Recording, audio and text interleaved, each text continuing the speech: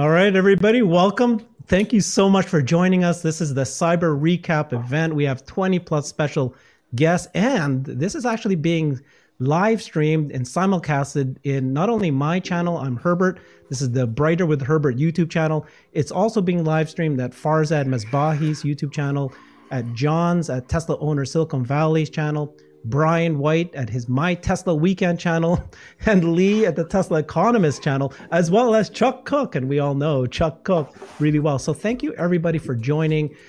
We're going to have from 1 o'clock to 3 o'clock Pacific time, we're going to have the Tesla community come together. And I think that, we all know what's happened to the stock this year, but I think one of the most important things is this community. I've become friends with so many folks. I know many of us have. And we need each other to support each other, but to also support this mission. So welcome, everybody. Farzad, what's your thinking here? Why did you decide to, be part of this community? And you just sort of took off all this year, right? What happened? It's because you asked me to be on the channel and you sent me a check for $1 trillion. That's why, bro. Come on now. No, it's obviously it's because I view this community as just it feels like family. I think there's a lot of folks that have sort of joined in together that really believe in what Tesla's doing, a lot of the awesome things that are happening in the space. And look at how many people there are on screen right now, bro. This is crazy. We're still waiting for Kristen to join. Yeah, she'll join us, I'm sure. But yeah, I'm just very grateful to be a part of this community with y'all, and it's great. So yeah, thank you for putting all this together, Herbert. I feel very grateful and honored to be surrounded by these beautiful people. Thank you so much.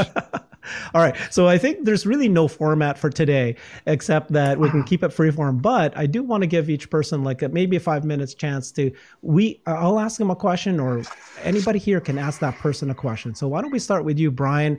My Tesla Weekend. Here's what I did. I went to ChatGPT and I asked ChatGPT to give me questions to get to know me better. So this is actually get to know ChatGPT questions. Okay. So the first question is, what is your primary function? Wow. What is my primary function? Okay. Well, I've got a bunch of great answers to that. So the first thing I do is I watch the factories, man. I watch them like nobody else. I watch them obsessively closely, I guess you could say. I track them. I track them in ways that almost don't make sense. I go through square by square. I make forward-looking projections and predictions, which more often than not come true. And I follow each of them. I get inside, as it were. I may have a source at almost every factory who gives me some information. But basically, I know what's going on kind of everywhere, kind of all the time. And it's kind of fun because it's pretty regular where I'll be on Twitter and somebody will ask Herbert a question and Herbert will say, I know who can answer that. I know who can answer that. And so it comes over to me, and I do have, some answers from time to time. So that's most of what I do. I also do the quarterly production predictions, and I'm pretty darn close. Certainly closer than Wall Street, but I mean, who isn't? And and closer than a lot of the bigger names. And one of these days, people will find out, and I'll no longer be the best kept secret on on YouTube. So that'll be interesting. Yeah, absolutely. Thank you, Brian. You're so awesome. Yeah. Okay, so let's jump to you, Jason. It says, "How were you trained?" How was I trained? Oh my gosh. Probably trained for what? That would be my question. I'm a trained kind of engineer, mostly self-taught engineer. And also I don't consider myself an investor, like an actual expert in finances. So I'm more of just somebody with high conviction in Tesla because I've been doing research for so long. But how was I trained? I'm just kind of very self-taught in a lot of things, right? I guess if I were to answer the previous question, what's my role or what's my function? I guess I would say just sharing my story and being open about kind of my situation with Tesla and my finances. And it's kind of, it's fun. I don't sell anything. I don't get paid. So I just do it for fun. And yeah, that's probably what I do, what I'm known for. Pretty laid back, you know, I like to read philosophy and things like that. I share some of that too on social media. Yeah, that's it. Anybody have a question for Jason? Crickets. How do you stay so fit, bro? I mean, just try to Serious work question. out every day. Thanks, Yeah. man. I'm in pretty decent shape. I wouldn't say I'm in like great shape, but you know, just make it a priority to work out in the morning. You feel better. And what else? Just yeah. Sometimes you don't even need a lot of workout equipment. Just do burpees or just do like 20 minutes of working out every day, and that's better than I think just than doing like an hour a day. I can do that consistently, 20, 30 minutes every day. That helps me. Yeah. Awesome. Thank you, man. Yeah, no, legitimately, because that's one of the things that I've been trying to like really think about is like, we have such wealth of knowledge and awesome people in the community. It's like, hey, how can we draw sort of knowledge from other people? And that's one of the things that I'm keeping front of mind, because like energy is what you use to do all the research that you need to really, validate your investment thesis and all that stuff. And I find that keeping a healthy body and mind is very important. And yeah, I appreciate you sharing that, because I'm probably the least healthy person. No, it goes a long way. It goes a long way. If you actually have high energy and you're pretty fit, it's easier to manage all the kind of highs and lows of the markets. And, like I get DM'd, people ask me, oh, do I have regrets about selling Tesla? And I'm like, look, like I feel pretty good every day. And I've got people that share their financial story with me too on their DMs. And some of it is like really heartbreaking. Like some of it is like, I'm just very, I feel very fortunate, to be where I am at. And, it's all about perspective at the end of the day, right? Like, people are way too hard on themselves and they're too hard on their bodies too. Just kind of give your body a break and just try to eat right and stay fit. And then also emotionally, psychologically, don't be too hard on yourself either, try to just have some perspective. There are people that have lost everything in this 70% decline. And, so just, we're all pretty fortunate here. I think everyone in this room is like, we're pretty damn lucky, despite some of us, losing shares, and we're maybe upset about Elon and stuff like that. It's just, I think it's kind of, it's important to kind of realize like we are pretty fortunate, like I'm like, I don't take anything for granted these days, or try not to. So. Yeah. Hey, Kristen, welcome. Thank you for joining us. So I think you might have missed this part, but I asked ChatGTP get to know you questions. And so I'm going to ask you one of the get to know you questions about ChatGTP, I guess. What do you find most interesting about the world we live in? What do I, the current world we live in?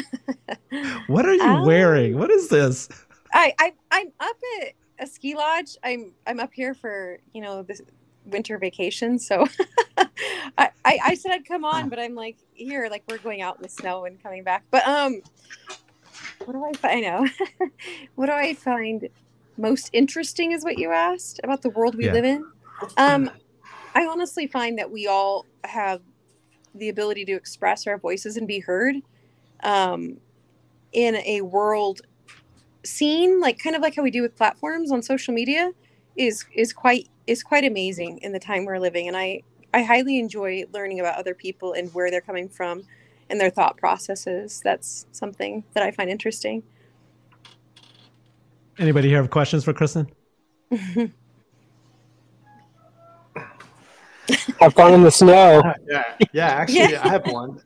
Yeah. How did you get started with Tesla? And I mean, I remember watching you at the there was this podcast you guys did with I think Gali and Omar, and you guys interviewed Elon at his house in LA. That was years ago. Like, how did you guys get started with that? So I think a lot of us were just on Twitter supporting Tesla and Elon.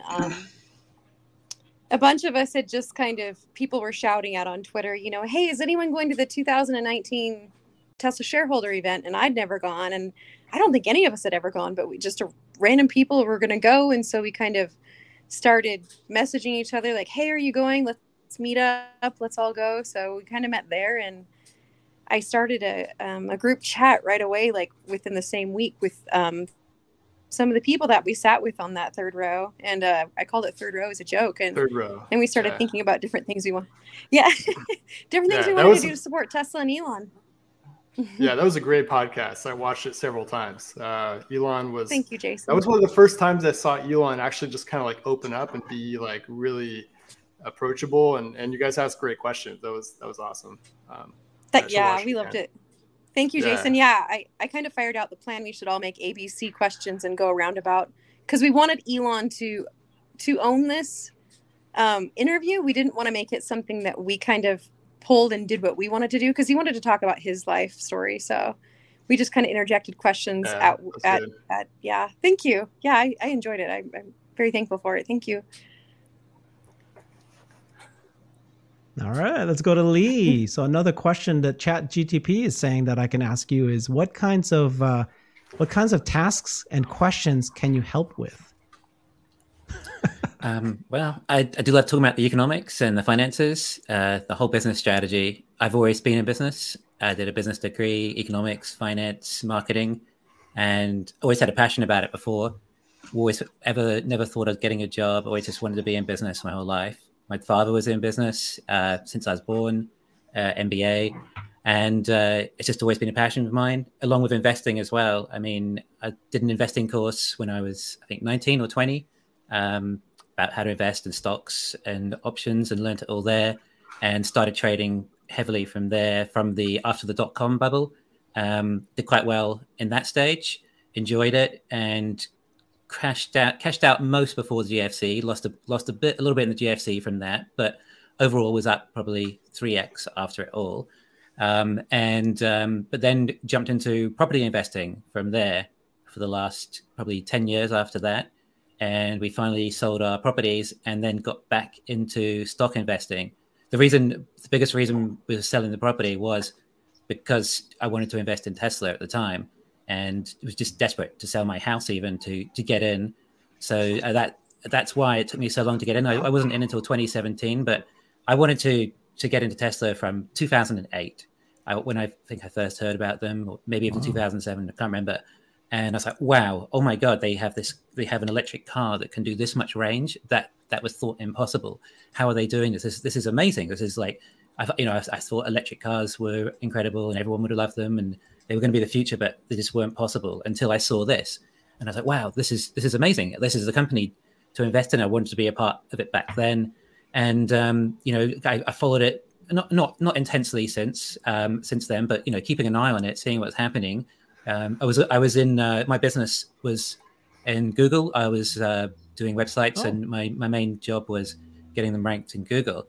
So I was in the technology side and following it along, but I was devastated to miss out on the IPO, and then seeing the IPO go up and up and up. It was just it was frustrating, and eventually I managed to sell my house, and I put a lot of it into Tesla around 2017, and I got my dad into it as well and my brother.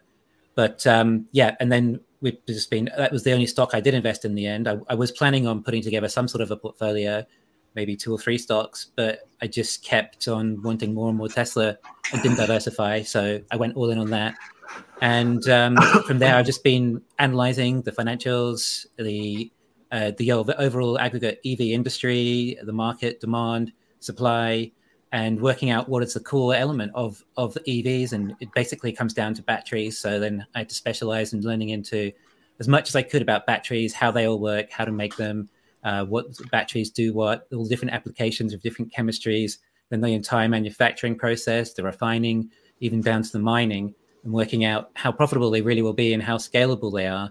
And you can just see when it comes to that, the competitive advantages that Tesla have over the competition through all the battery technology, as that is basically the core product of any EV.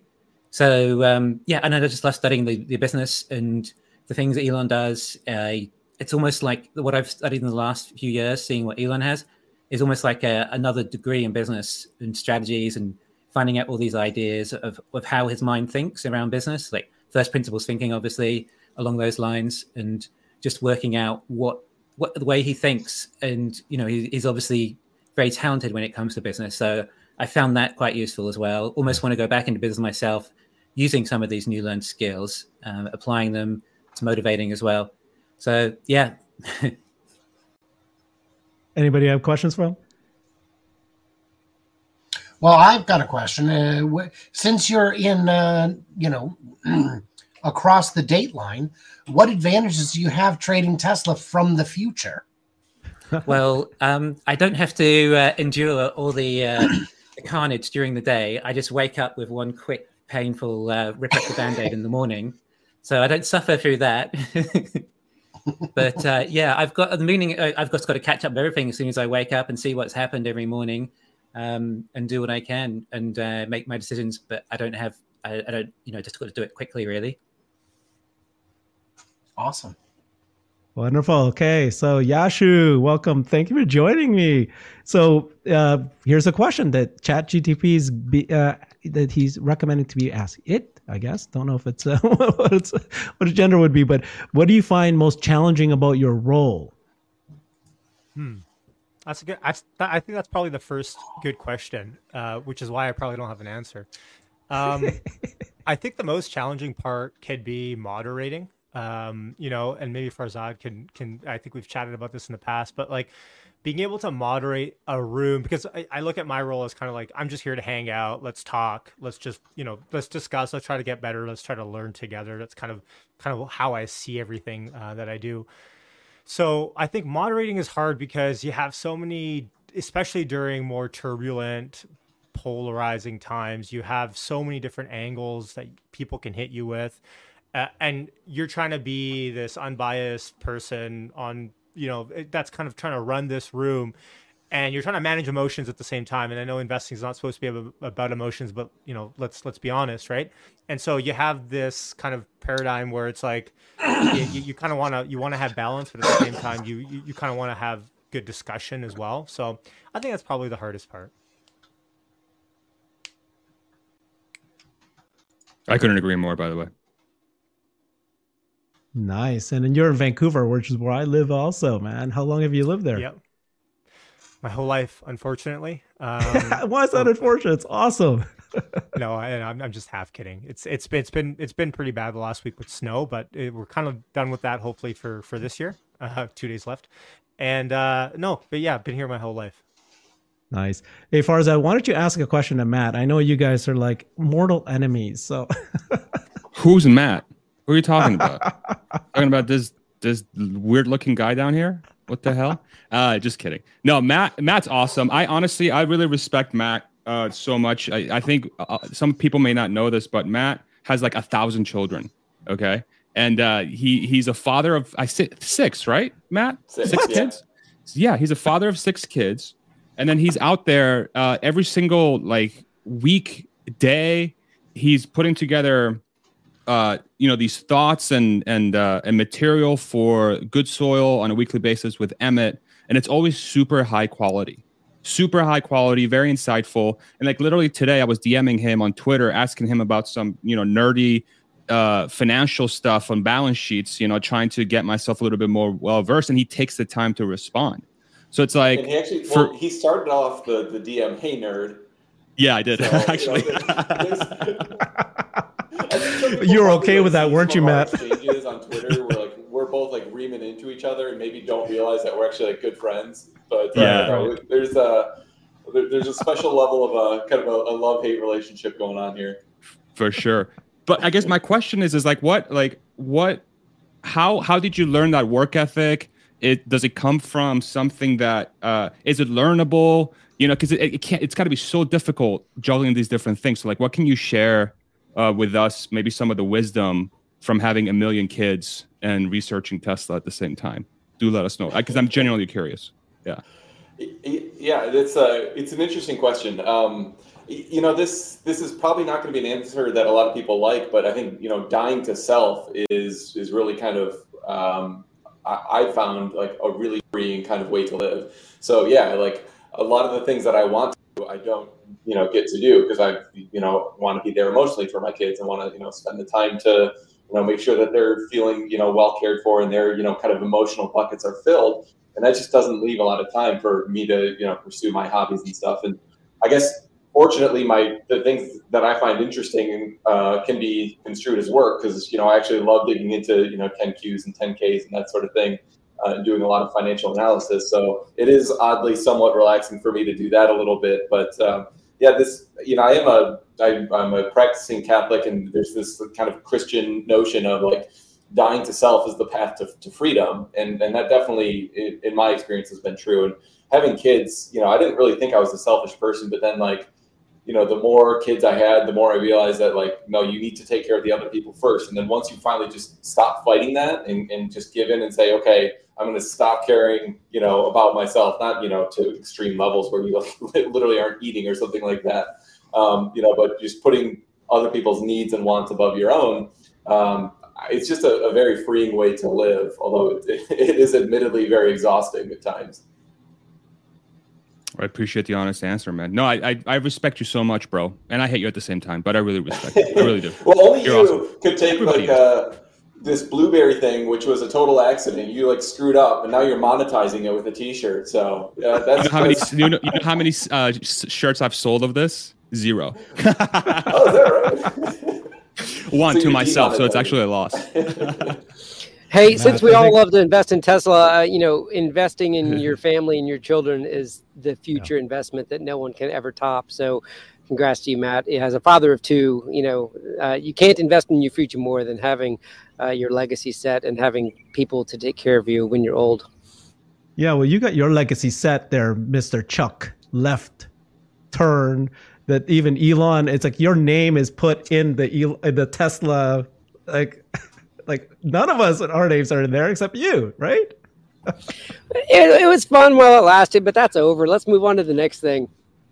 What's the next thing? What are you going to do next? The robot? Well, V11 is the next thing. Obviously, we're all waiting on V11, Hardware 4, Autopilot 4, and to determine what the next sensor suite's going to be like, so we can kind of get a taste of the future. I think the rhetoric around the robotaxi platform, the next gen platform being about robotaxi, is the for me, the all-in indicator that level 4, level 5 is in this robotaxi platform.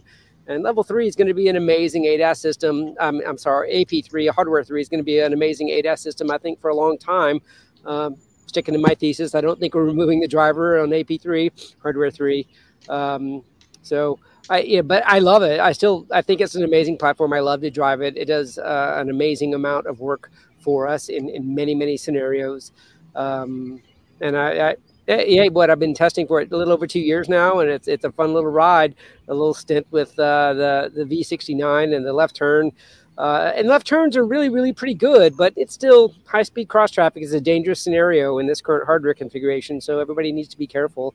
But I'm ready for them to let everybody taste it and drive it and figure out if we can merge these branches, which means everybody, turns the slider on and can have FSD, whether they want to drive it in that profile or not. I think we're there. And I think that this little situation with the anticipation around radar maybe coming out, and whether or not radar is a new hardware suite or part of the robotaxi platform, and all the leaks of all these those Model 3s with bras on them, I thought that was hilarious.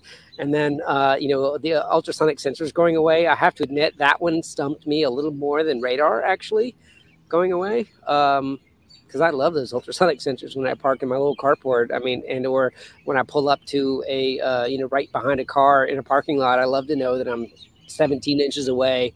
And I just don't think Vision's going to have that level of accuracy for a long time, at least for that current camera suite. So anyway, FSD is my thing. I still love following Tesla, still love all the events, and love seeing each of you when we do get to rendezvous in Austin or Palo Alto this year for AI Day for a few of you. 2023, I look forward to it. Giving you a ride was a real joy when you were Robert. That was a fun day, and meeting your son, and thank you for spending the time with me. And taking me up to Fremont. That was a lot of fun, and getting to know you a little bit personally rather than just online. That's a cherished moment. Yeah, we went up to the East Bay group and got to meet a few of them too, right? That woman that talked to me at Austin and said it's so funny that at every Tesla event, it's like you're in a room full of cousins. And Matt, maybe you can appreciate that being a Catholic, and you probably got cousins everywhere, right? You may not know all of them, but when you're together, you all have a common thread, and your family. And truly, the Tesla family is like a big group of cousins. Nice. Okay, so who here does not know Robert Scoble? No one. You guys have heard from it, heard about him. Robert, can you just go? I know you can spend hours on this, but quickly tell me all the major milestones in the world that's happened, the most famous scenarios that you were involved in. It would take too long. I know. Look, just go try to do it quickly. You said the Siri was invented in your bedroom, right? Yeah. You rode the very first Tesla Siri was launched with Elon. in my son's bedroom, right? Okay, I was keep the going. first one to see Siri on the press tour that they had, right? I had a famous blog in 2000 where I interviewed thousands of CEOs and launched many companies, from Cloudera to Flipboard to Instagram to lots of companies. And that's how I come at the world, is through the world of innovation. It's really interesting. When I grew up in Silicon Valley, and the center of the auto industry back then was Detroit. It wasn't Silicon Valley, and there was no cars R&D labs here. Now every auto manufacturer does its R&D here, right? And so I got a tour of many of those R&D facilities, like General Motors or Mercedes gave me the first ride in its autonomous car. BMW gave me its ride in its first i3 electric car, right? Because of my work in studying innovation. So yeah, I have a lot of firsts. Nice. Okay. Well, let's open it up, guys. So this is, anybody can ask anybody questions. I mean, I think the general theme is reflecting back in 2022. It's been quite the year. I think felt like we had a massive joy at the beginning. Yeah. Go ahead. Can I kick it off? Because I was just at the Fremont factory, and I just wanted to say, congrats to the Fremont worker who's working right now, and I believe is in the middle of setting a record for the most vehicles made at the Fremont factory, going all the way back to when Toyota and General Motors owned that factory and closed it down because they thought it was too expensive to make cars here. I mean, the average worker at that factory is probably getting paid around $30, $40 an hour, and Ford makes their Mustang down in Mexico because their workers are getting paid $4 to $8 an hour, right? So they closed this factory down thinking it was a failed factory, and now those workers are proving it's not.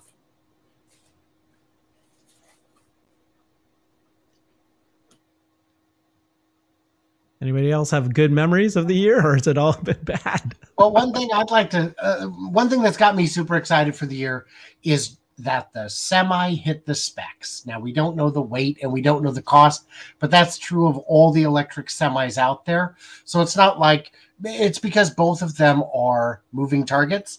Both of them are things that are being improved. And both of them, I assume, are a little breathtaking if we actually know what the numbers are. But in terms of range, in terms of everything, it looks like the Semi hit on specs. It's coming out quick.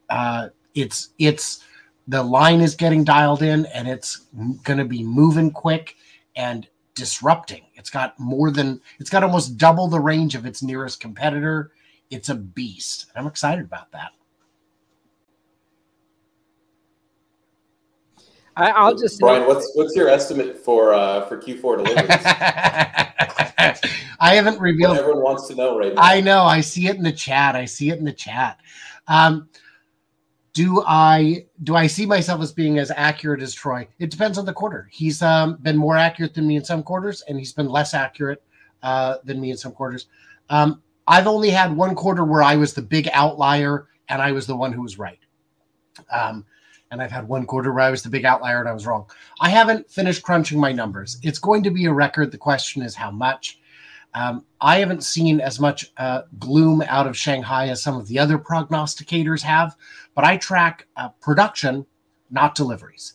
And there have been a whole lot of boats coming out of Shanghai this quarter, both to Europe and to Oceania as well.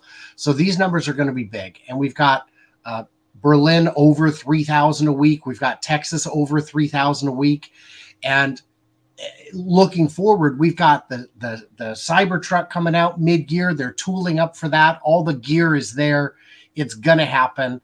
and they're able to juggle batteries around model by model as needed so they don't run out for a specific one, it's going to be a huge year. So I haven't put out my final numbers yet for Q4. Historically, I've done well.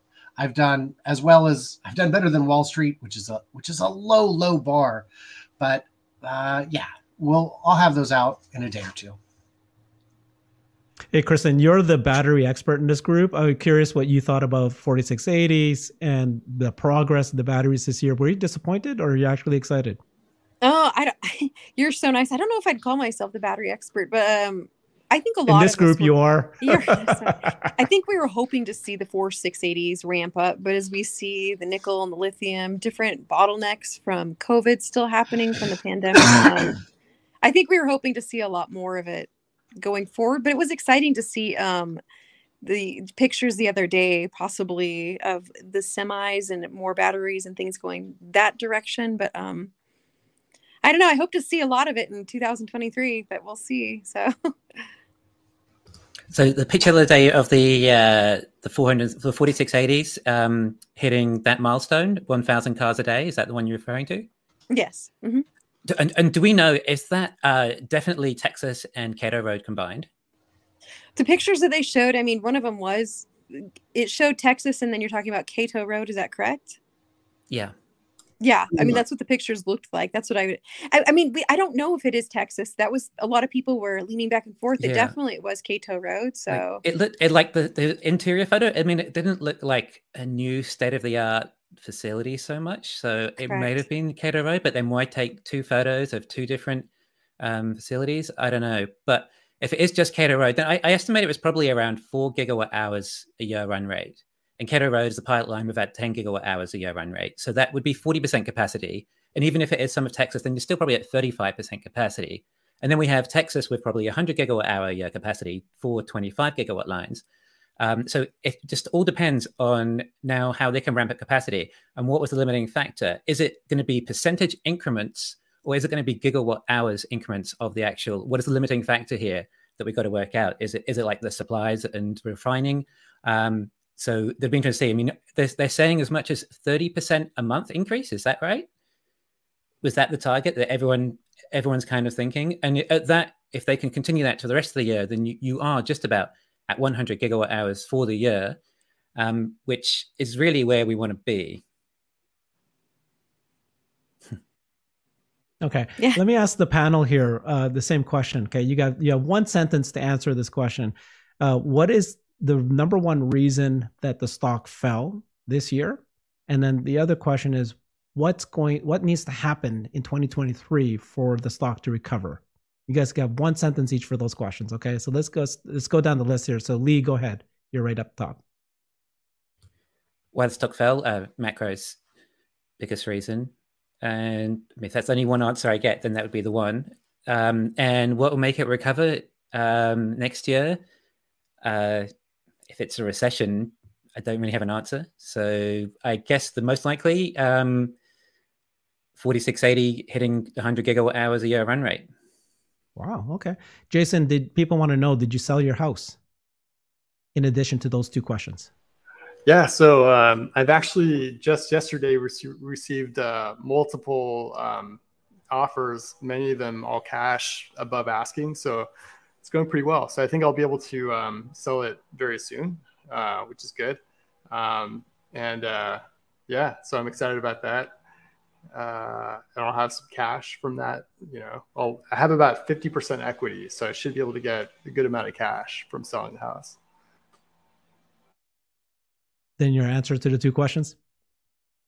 Oh yeah. So the question about so I would say one-liner, definitely macro, and that risk-free rate has increased a lot, making other investments very kind of somewhat relatively unattractive, less attractive. So that's the biggest reason. What was the other question? What's going to make it recover?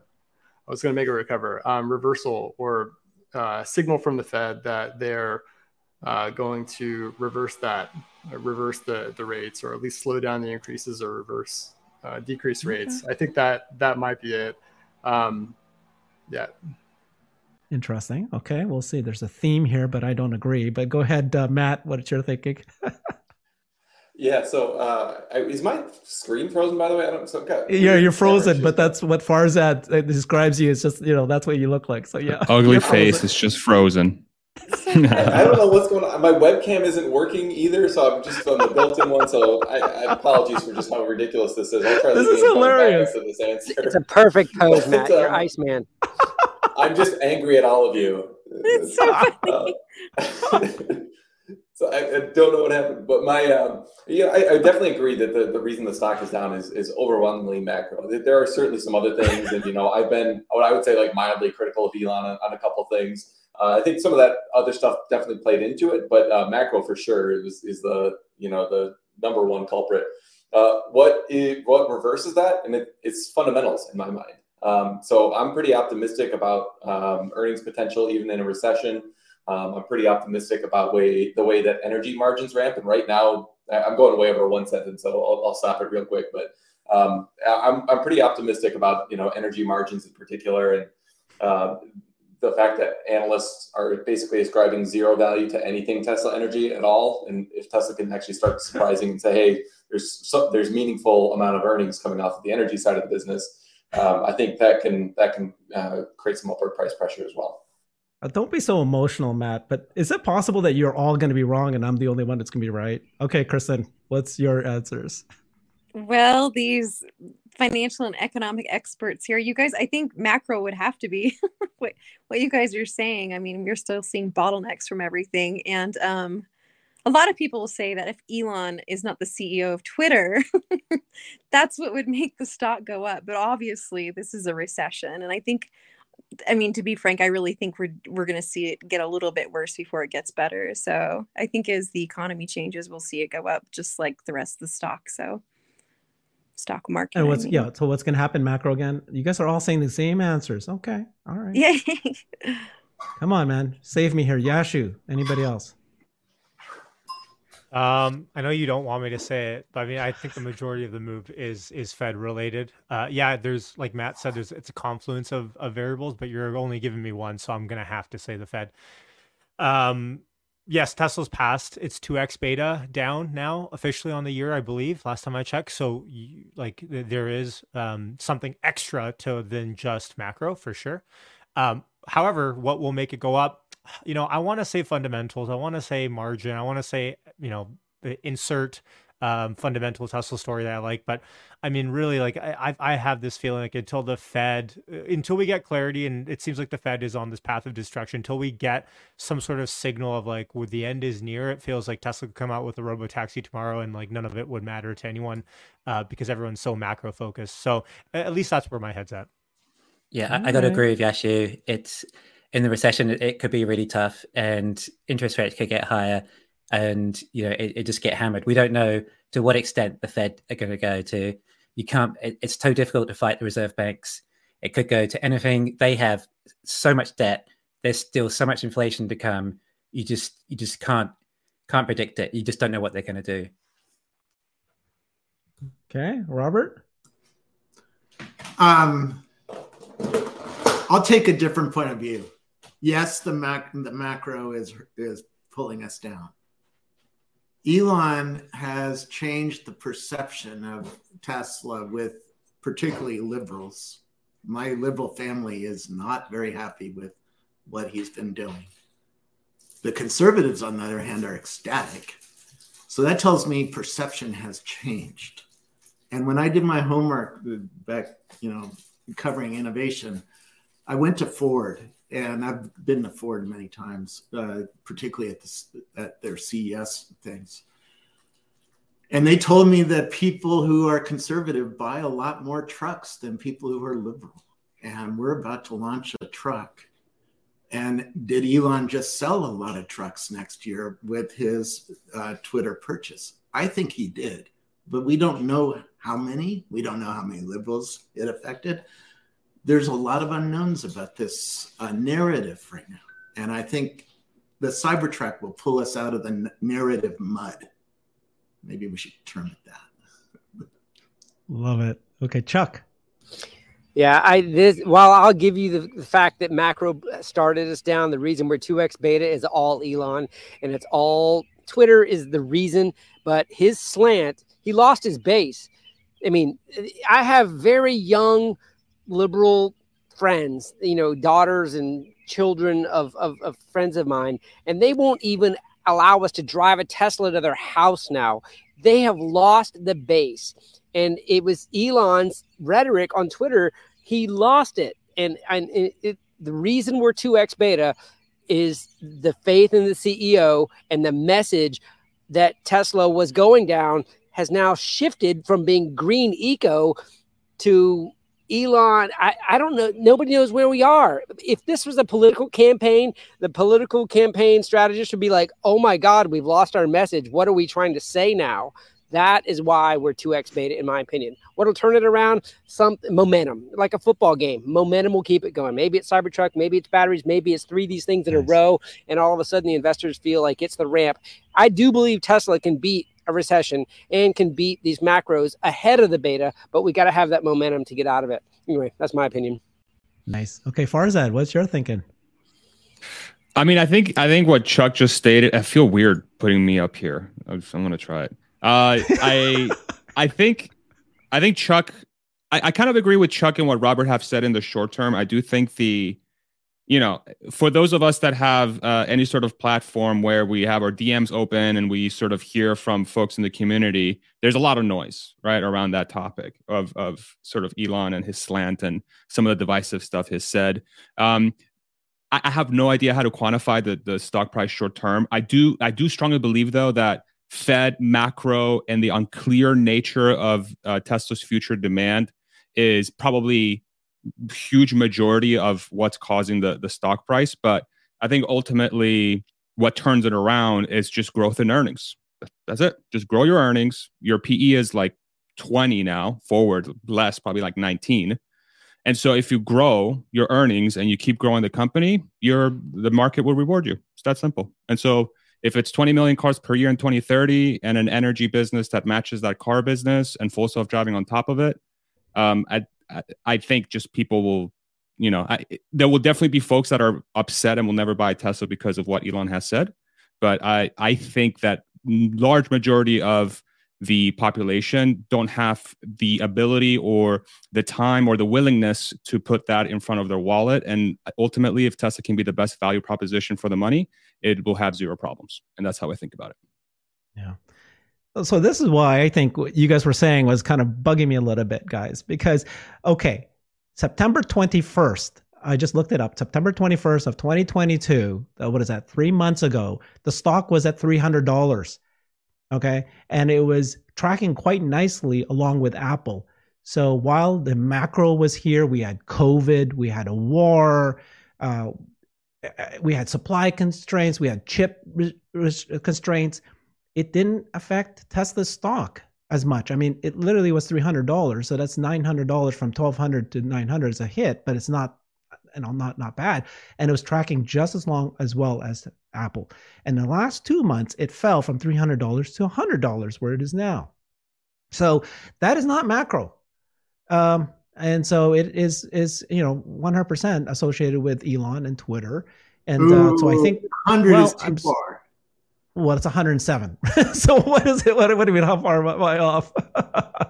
So no, there was some effect of macro. I mean, my Apple stock was 150 something. Now it's 130 something, right? So right, which is macro. Still not. It's not that's macro. That is macro. Right? You can use the Apple as your, it's a good strength. Okay. So I think what's Herbert, though, just to push back on that a little bit, though, I mean, it has been EV industry wide, which is a little bit macro. So like if you look at from in that same, 2 month, 3 month time span from September, and you look at Neo or Rivian or any of those other EV stocks, they're all down, 60% or so from those same figures that you talked about. So I think, maybe some of the Elon stuff is kind of the tail wagging the dog there, and that's dragging down all those other stocks just because they're so highly correlated with Tesla. I think that's certainly possible. But like, I think the real concern that popped up in the last 2 or 3 months in like a macro perspective is like automotive sales potential in the next year or two. I think everybody, even Tesla bulls, are lowering their estimates right now. So I do think, macro is bigger than Elon's contributions to everything here. Although I do think that certainly kind of added fuel to the fire in an unnecessary way. Okay, I buy into that, except that don't you think that 2023, the projection for, well, tell me what you think, but is demand falling for Tesla? We just heard Elon say that he's going to use all the demand levers that they have. Volume matters more than margin. They've got so many demand levers. And so are we talking, there might actually be a chance that Tesla will hit 50% growth in 2023 because they're just about to hit 50% growth in 2022 with all these factors that happen. Is 2023 going to be worse than 2022? Is there going to be a new war? Is it going to, If we've got a recession, cars are a cyclical industry. People aren't going to be spending $6,000 on a new Tesla so much. The demand will drop. And I think Elon is basically saying that if we are in a recession, then he is prepared to, almost he said, run a loss, implying he's going to have to, Tesla are going to reduce prices significantly, right? And you have like so even the prices for a Model Y used to be like $50,000 back in August 2020. And the waiting list then was only 3 to 6 weeks, which isn't a long waiting list. And, the prices, even when it's 50K in March 2021, it was 2 to 4 weeks waiting list. And this is in a normal economy. If you go to a recession, then you're not going to be able to be selling these cars, judging by this. On top of that, though, the output was low as well here. We had maybe 200,000 Model Ys a year, perhaps, including some backlog maybe as well to start with. But if we want to ramp up and Texas starts getting to 300,000, that's going to be like 500,000, maybe 600,000 Model Ys trying to sell in the US. Admittedly, there is the $7,500 tax credit, which would help us significantly. But, that still puts it down to about the price of, so about 20% margin. Now, I would say you're at $50,000. And if you have 2 to 4 weeks waiting list back then in a recession, it's going to be really tough. But there is a $7,500 discrepancy, which is lucky we have. But this is just for the US. Remember, that credit isn't everywhere. They're ramping up in Berlin, obviously, too. And also you have, obviously, China's just ramped up a massive amount there, and all the exports can go out of China. But still, what's Berlin going to do if they can't get their 4680s? They're going to have to move over to, they'll run out of 2170s, and they'll have to move over to blade batteries, perhaps, which will also be a rear-wheel drive standard range Model Y. So more supply in addition to what's coming from China. So, Elon's saying that he might have to reduce margins down 20%, 10% even. So there might not be much profit there, which is then when you're in a recession in a cyclical industry, it does get a little bit concerning as to what kind of PE ratio you're going to place on something, especially if the profits are down that much. Hey, Lee, weren't you the one that coined the term, they can compress the PE, but they can't compress the E? Yeah, well, the recession can compress the E. Damn it. Okay.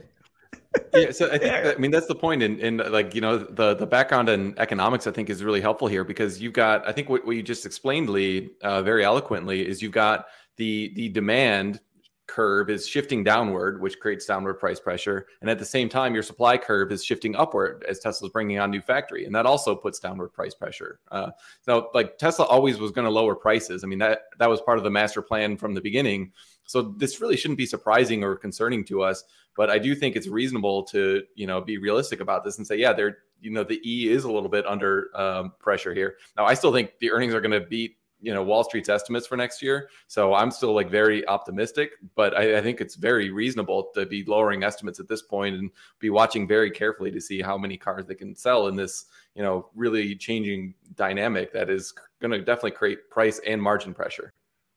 And admittedly, the increased supply is coming from the Model Y in Texas, which in theory should reduce costs. We're probably looking at $5,000 cost saving there. I would hope that eventually they get down to about $30,000 cost of goods sold per vehicle for that car.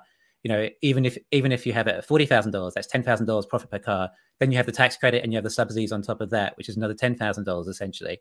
So there is hope if they are getting their costs down, and they obviously have to get prices down significantly. If Elon's talking about eventually selling 2 or 3 million a year. So the cars that are increasing in supply, hence Berlin and Texas, they should be the cars that are also reducing in cost the most as well. I just want to go on record and say I don't think we're entering a regular recession, and I'm not an economist like you guys are. The unemployment situation and my situation on trying to find talent and recruiting is unprecedented in how tight the labor market is. I cannot find good people, and I don't know where they went. And I know that everyone that I do employ, their wages are going up, and if they don't go up, they're leaving to a job that is paying them more. So wages are rising, which is inflationary and is sticky inflationary. But we have a tight labor market and wages are going up.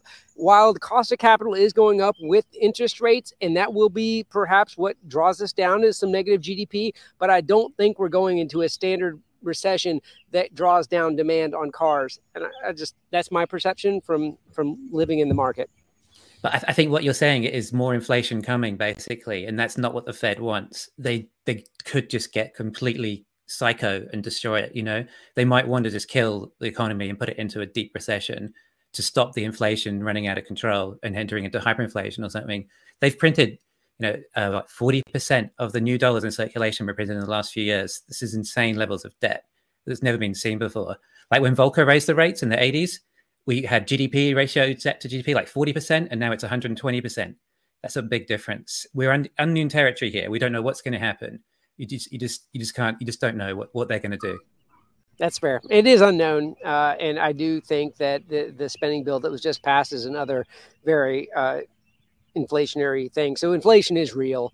If that draws us into a recession that reduces demand, that's one thing. But when I talk to people about wanting to buy cars and wanting to, everybody still think they still have cash. Now, I don't know if that's businesses or people. There's this weird conversation I still can't get away from with Teslas about how far can it go, and is it going to get stuck in the freezing cold after last week's bomb cyclone, and we need to work on that training for people to understand that electric cars are actually better in those scenarios.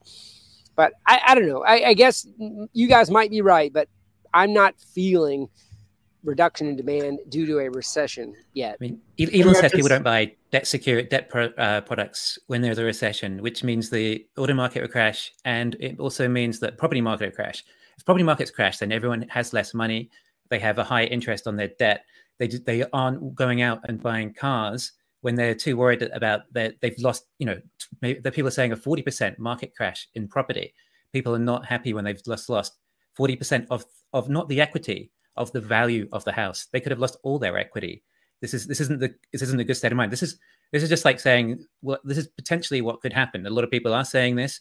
We haven't hit a recession yet. We aren't in a recession yet, a real recession. Like you're saying, people still have jobs. In a recession, people don't have jobs. They lose their jobs because economies break.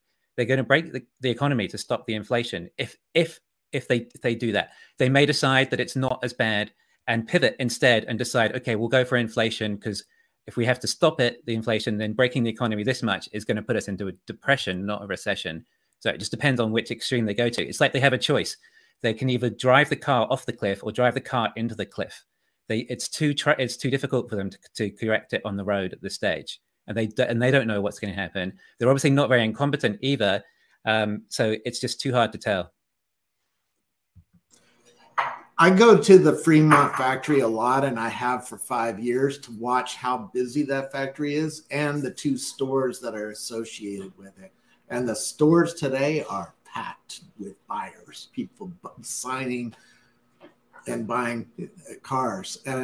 So I'm very happy with where the demand is. I think we're hitting a margin squeeze, right? Because they had to lower the price to get that demand. And we're really wondering what's going on in China. How bad is China short term? And, if China's doing well, we're doing well. If China's doing badly, we're doing badly. I don't care how hard the Fremont workers are working. It doesn't matter too much if China's having a bad month. We have been seeing demand drop in the US towards the end of the year.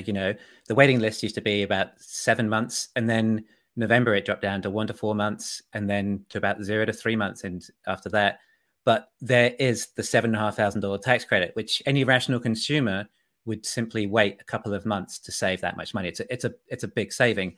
So that's a lot of noise in potential demand. So it's hard to judge, really. I know people waiting on hardware 4 or Pilot 4 on their deliveries too. There's a lot of reasons to wait right now, whether it be tax credits, upcoming hardware. Now, granted, the people waiting on hardware are the savvy customers that probably already own a Tesla, not a new customer. But lowering the price at the end of the year, I think, is purely about the tax credits next month. That's going to vaporize in my mind soon. Maybe I'm wrong. I think sorry, go ahead, Brian. Sorry, I was just going to say that I would say that the only thing that really needs to change, because we can't control every company, we can't control the market, we can't control the recession, is execution. And if you look at Matt was pointing out that the other EV companies are similarly down. They don't execute the way Tesla does. Even the big boys are scaling back their ambitions. Even the survey of auto executives was very bright on EVs just a couple years ago, and now not so much. Tesla is still the one pushing the industry forward, and it shows in the numbers. And that's what's going to move the stock up is when we see the numbers next month. I think they're going to be great. And when we see them, especially the quarter after that and all through next year, it's going to be the one shining spot throughout the auto industry. And I'm confident that's going to push the numbers back up. Okay, guys, we have 5 minutes left. Let me ask. I'm sorry, Yashu. I interrupted you. Go ahead and answer your question first. Just quickly going to say, I think the biggest thing is the margins. And we have to know how the 4680s and the gigacastings, which will happen eventually, hit the bottom line. If they can lower costs no one's really projecting them to have a material impact on margins right now. In fact, margins are set to go down by 4 or 5% gross margin next year by Morgan Stanley. I'm just reading a note right now. If those have a cost reduction effect, then there could be an outsized surprise there. But of course, that's predicated on Tesla executing, and execution is the name of the game next year. So Tesla has to earn its stripes here next year into a recession. All right, we have 5 minutes left. Even with about 20% margins, you're still looking at possibly $15 billion in earnings next year, which is amazing. You know, at 20% margins, the Model 3 and the Model Y, they start to look like pretty good prices relative to all the competition, especially any electric competition. And then obviously with $7,500 off on top of that, it becomes quite reasonable. And then obviously the savings of no fuel, but still a $15 billion earnings is good. There's PE ratio of 4 PE of over 20. So, you know, that's not bad. All right. So one last question for everybody in the panel. Let's turn the mood around a bit. I know it could be pretty dire next year, but what can we look forward to in 2023? Are we going to be partying together at all at some time, or that's just not going to happen at all? Like, could we be at the Giga Mexico launch party in December next year, or maybe the robot demo, or what? Let's go down the list here. Jason? Yeah, I'm really excited about Cybertruck, but I'm actually kind of for Q4, I'm excited about Megapacks. And there's a lot of kind of mystery about what are the Megapack financials going to look like, and what are the margins going to be, and for Tesla Energy. And I think that we've seen 10% margins for the past, I don't know, a couple quarters or past few years. But I think with the ramping up of the Lathrop factory, and we'll see dramatically increased utilization of the resources, or the factory that's used to produce the Megapack. We're going to see a really possibly increasing margins. I don't think they'll be where they will eventually land at, which could be like 40 to 50% margins, which is better than the cars. But I think it'll be higher than 10%, definitely. It might drag down the auto margins a little bit in Q4 because it's going to be a bigger component of the overall mix and product mix and revenue. But I think I'm really excited about watching that margin number grow over the next several quarters. And there's a massive ramp up happening at Lathrop. This is like kind of a 0 to 1 situation. They're not like gradually scaling. Like it's a huge change, I think, from Q4 to Q3. I mean, from Q3 to Q4. So Megapack, I think, is one thing I'm really excited about for the first half of next year, and then Cybertruck for the later half, and FSD, of course, right? That's going to be great. Nice, Kristen. It's hard not to just piggyback on that. The Cybertruck, obviously, for selfish reasons, I'm just looking forward to that finally launching and getting out. And I think what Scopelizer stated holds a lot of weight. I think that was a great angle that you took. That I think the truck itself coming out and people who are big truck people being into that will be a big boost. So that's a really good way to go. I'm kind of rooting for Tesla, possibly to introduce that compact car that we've all been wondering if it's around the corner, if it's completely gone altogether. So, oh, I hope so. Yeah, maybe an announcement. Matt. Yeah, I'm going to piggyback on what Jason was saying. I think that is something that is completely underappreciated, or frankly, just completely missed by Wall Street, is the energy margin potentials coming out of the mega packs as Lathrop ramps. That's really going to be impactful, I think, and it's a question of how big are the revenues going to be and at what margins. But you're going to be going from less than $1 billion per quarter to 2, 3, 4, 5 billion potentially by the end of the year. And analysts are going to have to revise their assumptions and their earnings estimates, and that's going to both impact the E, like we were talking about earlier with Lee, but also the PE potentially, as the market ascribes a higher multiple for the growth potential of Tesla Energy. So that, I think, could be like the biggest dark horse kind of surprise next year. Awesome. I don't think we have enough time. Let's thank you everybody for joining. I think we have another group coming, but if there's 2 people that can actually stay, so I don't know who wants to do that, but please do. And thank you everybody for joining. I really appreciated this. This was little good information, lots of data. Maybe we can have a little more fun next time, but maybe this is not the time for that. So see everybody. It is version 11 Cybertruck 2023. Thanks, Let's go. everybody. I just want to make one correction. It's Lathrop, y'all. Lathrop. I thought it was Lathrop. Then I jumped on Jason. Okay. I assumed Jason knew better than I did. It's funny because I grew up near there. I should know, right? But it's like that's even worse. Thanks, y'all. Bye. 2 people can stay though, eh? So I don't know. Hello. Hey, Ellie, how you doing? Woo! Hello. We're in space as Ellie now. You're traveling all over the world. Where are you now, Ellie? Oh wait, hold on. It's echoing. Sorry. Okay. Hey, sorry. Yeah. Where are you now? You're all over the world. You're traveling all the time. Portland, Oregon. Okay. And you just came back from Florida, though, right? The last month? No, I just came back from Austin, Texas. But yeah, what crazy weather we had a few days ago, right, Herbert? You guys had those icy roads. Everything was ice. Yeah. Crazy. My daughter was in the airport for 15 hours. And then it was all canceled. And then but luckily the next day, but she was able to fly. Wow. Hi, James. But, how are you? And Jordan.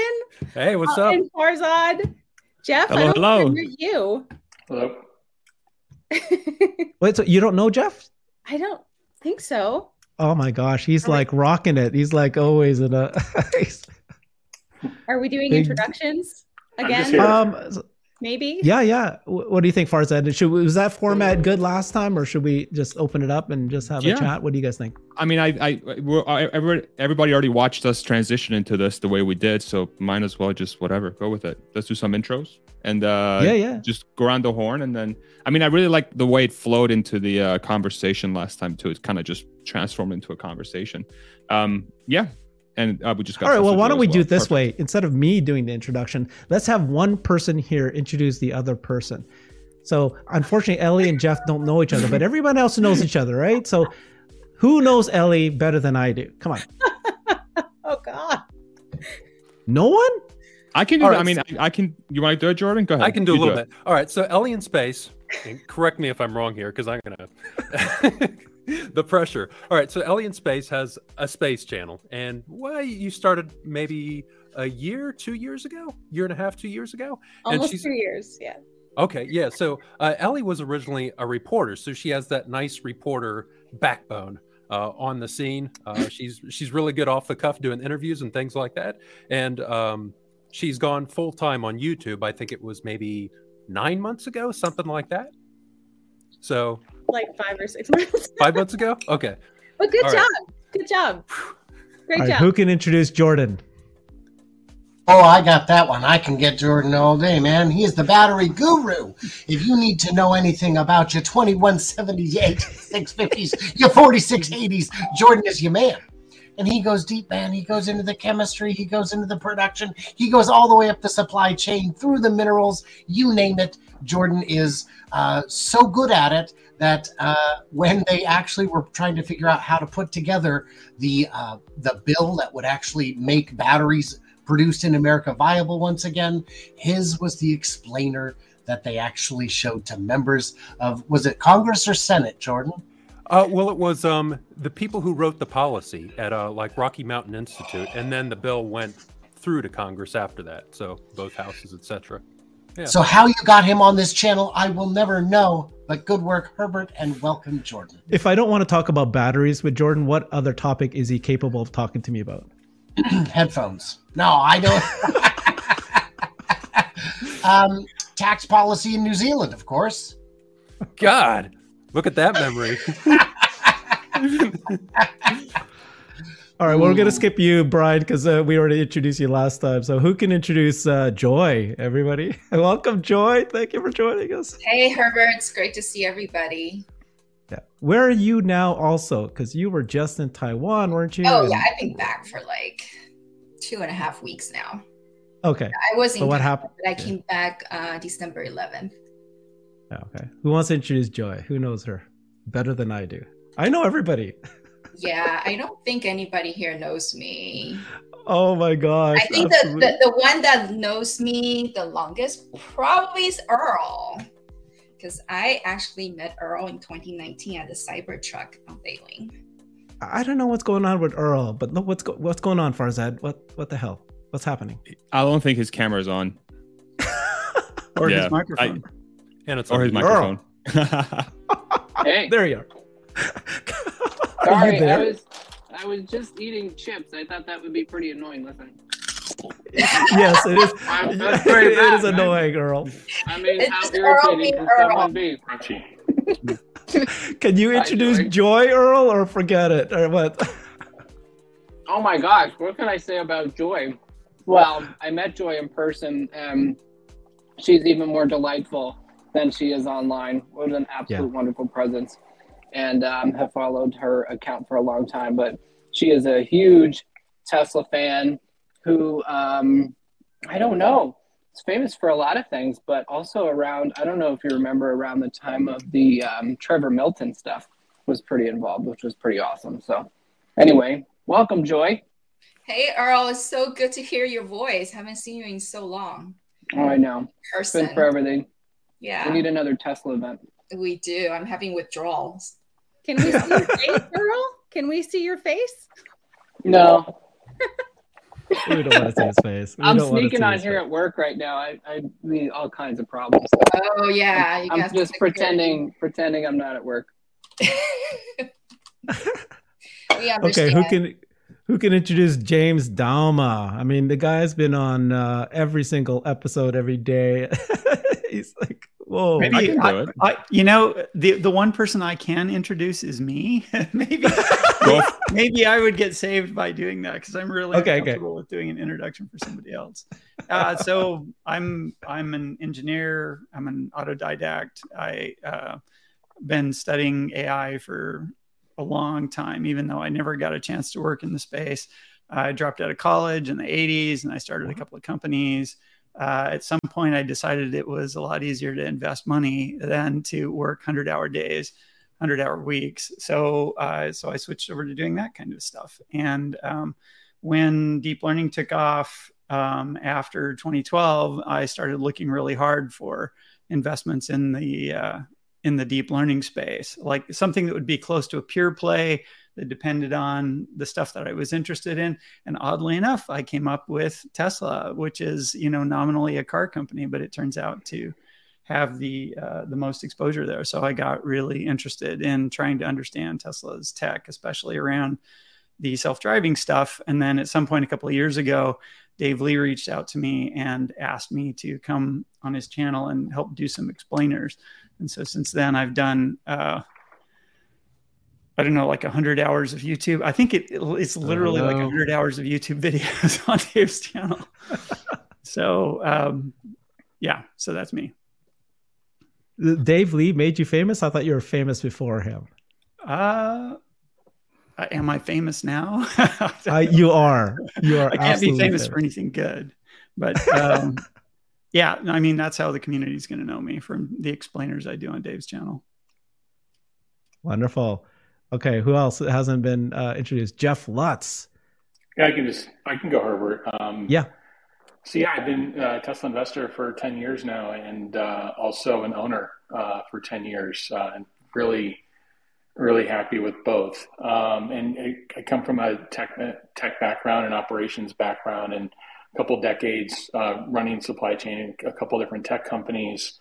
And I really like to approach Tesla from an operational perspective and from a product perspective as well, in terms of what they're doing. And just happy to be on the space, or not the space, but this chat with this group of people that kind of talk about the year in recap. Nice. John, welcome. Oh, we lost him. He's having technical issues. Oh no.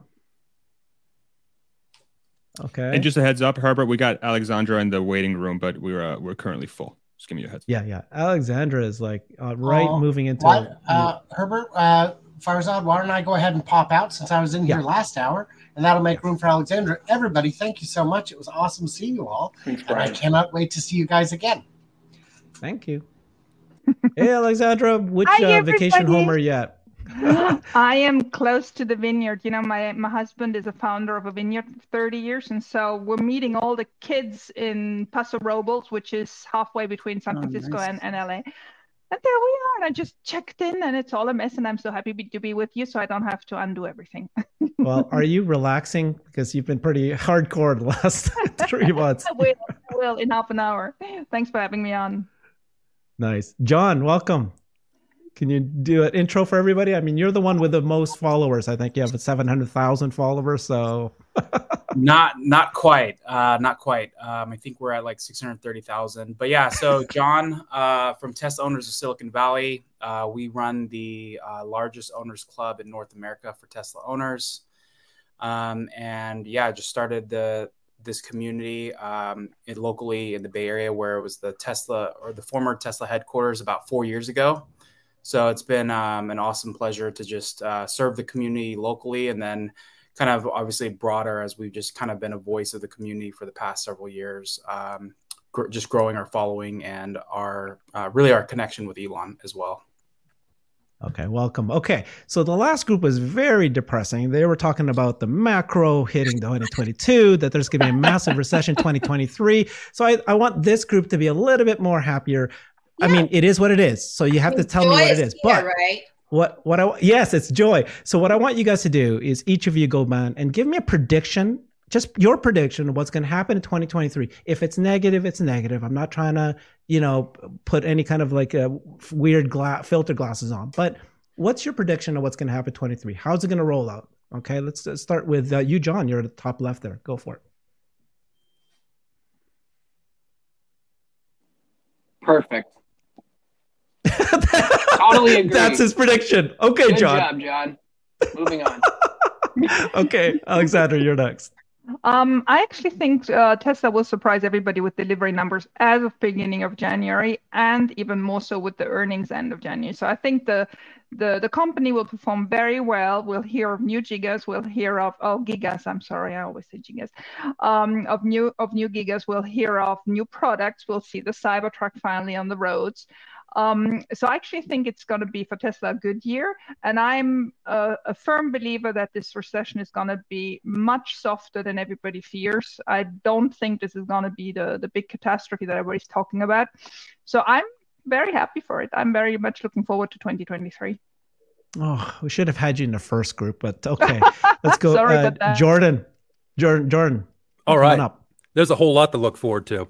So they've just started the ramp of the 4680. That's starting to hit some scale and some steam now. So they've been progressing that at like 30% per month. If that continues through the coming year, we're going to be at tens of gigawatt hours by the end of the year with the 4680 ramp. And then we have the version 11. So that's just, as customer, that'll be cool to get version 11 of FSD. And then they can probably start recognizing more revenue off of that. You have the Inflation Reduction Act, which is going to buoy Tesla on both ends. First, it'll allow them to keep their margins high, even though the economy will probably be tanking. And then on top of that, they should be able to get some cream on the back end, like thousands of dollars per vehicle from the tax credits on the batteries. Now, I have no clue what the stock price is going to do. However, those three things, along with a few other things like the Cybertruck ramp, possibly the unveiling of a new vehicle, means that even if the stock price does drop, that's a buying opportunity. That's stock price compression. So, I'm looking forward to the next year. No clue what the stock price will do, but it looks good. Dang, man, your voice is smooth. Oh, Brad. I thought Farzad had a good voice. Now I don't think so anymore. You thought wrong. Yeah. Yours is a good voice only because of your friggin' expensive mic. That's it. But Jordan's like natural. That's awesome. I agree. Okay, we missed you, John. We were asking, what is your prediction for 2023? Tesla specific or just in general? Anything, yeah, whatever. So I work in tech, and so I'm probably gonna, maybe I'll be not the doom and gloom, but we're seeing tech just being hit like hard right now, and unfortunately, like my prediction is, I just don't see it really necessarily getting better, and I'm just talking the tech sector. I'm not talking like other industries, but we've had over 40,000 layoffs worldwide in tech, 11,000 from Meta, 10,000 from Amazon. And again, this is across the world, but still a lot hit here. And so as far as the job market, it's going to be pretty grim out there. It's going to, a lot of people fighting for the same job. But at least as far as what I can see, as far as tech in general, it doesn't feel like it's going to get a lot better anytime soon. There's not any big indicators within the economy, especially with the Feds running the rates, where it's going to get better. As far as Tesla goes, they're the unique story where they're growing 40%. The growth of the company is not slowing down really at all, right? Obviously, we have, some of this stuff with the recession happening, but every company that's down 60, 70% is because of growth slowing or some other big factors. The funny thing is that Tesla's down 60, 70%, but they're growing at 40%. So, which is unheard of. So I'm personally really excited for next year, even if growth slows a little bit on sales, all the stuff that they're going to be doing, given the cash that they have, they'll definitely be doubling down on, the things that they're going to be working on, Cybertruck, a couple new gigafactories as well. And so, I'm personally really excited for the future and what we're going to be doing next year, specifically for Tesla. But I would say overall for tech, it's not going to be as strong and probably a little bit worse. So was that your notification saying, yes, that was a good remark? Yeah, exactly. Ding, ding, ding. Okay, Joy, welcome. Tell us what you think 2023. Yeah, so first of all, I'm not an economist. I'm not in the financial business sector. My background is also tech and technology, and I am currently in the recruiting business. I do echo what John just said about the tech sector. With all these layoffs from the big companies coming. So next year, I think there will be, I don't want to say recession yet, because I have been through 2001 WorldCom collapse and 2008 collapse myself. But right now I am not feeling that it's going to be as big as those, but there will be some slowdowns coming the next year. But Tesla-wise, I think if they keep on track, just keep focused on doing what they're doing right now, getting FSD better, and get Cybertruck on track, keep pushing the energy market. I think they're going to come out as the winner after the end of all this. Mm. Yeah. Ellie? Herbert, I thought you were Yes? called Brighter with Herbert, and that last hour was not brighter at all. I listened to it, and so Exactly. we want some enthusiasm. Predictions for 2023. Obviously, we hope to see Cybertruck. At last check, there's 1.5 million pre-orders. So obviously there's a lot of demand, and we hope to see that ramp. Also, I would love to see a Tesla Semi actually on the road. So hopefully we'll spot more of those, more Gigafactory announcements. So I think 2023 will be a great year, and we just got to stay positive. Yeah, I think so too. James? So 2023, I was doing a recap of my 2022 stuff, and I found on January 2nd, I said, 2022 is going to be so awesome. I found that this morning and retweeted it. But I feel similarly about 2023. I'm not super optimistic about the economy. I'm probably in Alexandra's bin, where I think it's not going to be as bad as some people think it is, but it's probably not going to pass us by. But I actually feel like recessions are a good thing to have sweep through once in a while. They separate people who can execute from people who can't. And, you know, as far as Tesla goes, I mean, I think one of the things that really distinguishes them from the other players in their space is they can execute. So I'm expecting 2023 to be a time when they tend to increase the gap more than they would have if we hadn't had a recession. In as far as Tesla's tech in particular, I mean, super excited about Semi, super excited about Cybertruck, super excited, especially about the battery ramp. I'm really optimistic about energy, and I'm hoping that their battery ramp gets them to where they can start ramping energy. I think those things are all going to be great. We're going to see them play out in 2023, and they'll stop being things that we just talk about and start being things that we get some numbers behind. I think 2023 is probably a year when FSD goes from interventions being a common experience to interventions becoming a rare experience.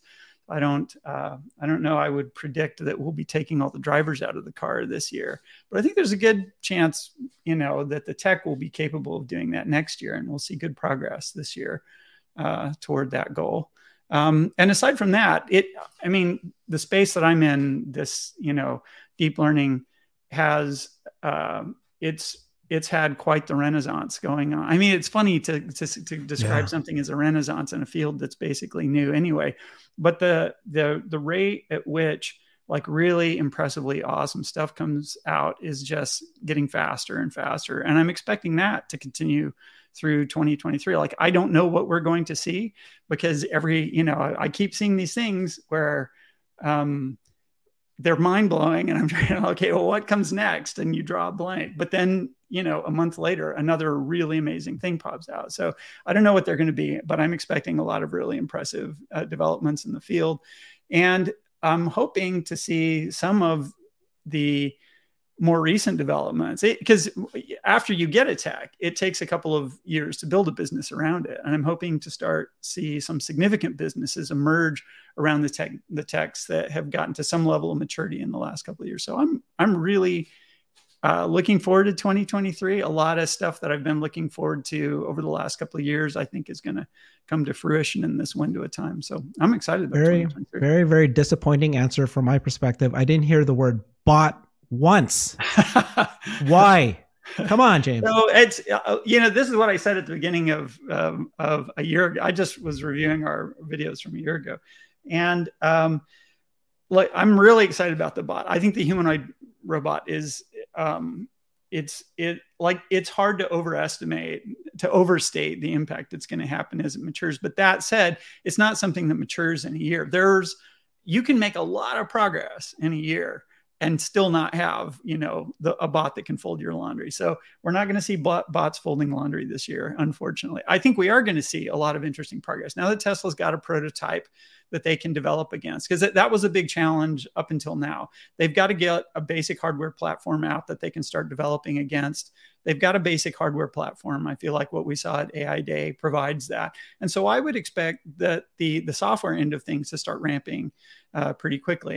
And hopefully this year we'll see some significant capability, some utility from the robot, something that they can turn loose in a factory and not just start gathering data, but start getting real world experience with, how to build robots that do useful things in the real world. So that's going to happen for sure. Okay. Jeff, 2023, what's your prediction? A lot said. Does my mic sound okay, Herbert? Yes. It's never perfect. It's terrible again, but we'll take it. It's never perfect. It's terrible again. We'll take it. I mean, so on Tesla, I'm quite hopeful, but I realize that there could be looming macroeconomic conditions. But I always like looking at the data, and I looked at U.S. auto sales from 07, 08, 09. There was a very deep recession in 09. It was bank driven. And U.S. auto sales went from 16.16 million to 10.43. That's a 36% drawdown during the recession. And so when you look at what Tesla is doing from an EV percent share of total auto, they went from 4.7 million last year. The estimates are to go to 7% of total auto sales in the U.S. this year. In China, they're predicting to actually double from 11% of total auto sales in China last year to 22% this year. So when you look at it in a very deep and dark, bank-driven recession, U.S. auto was down 36%.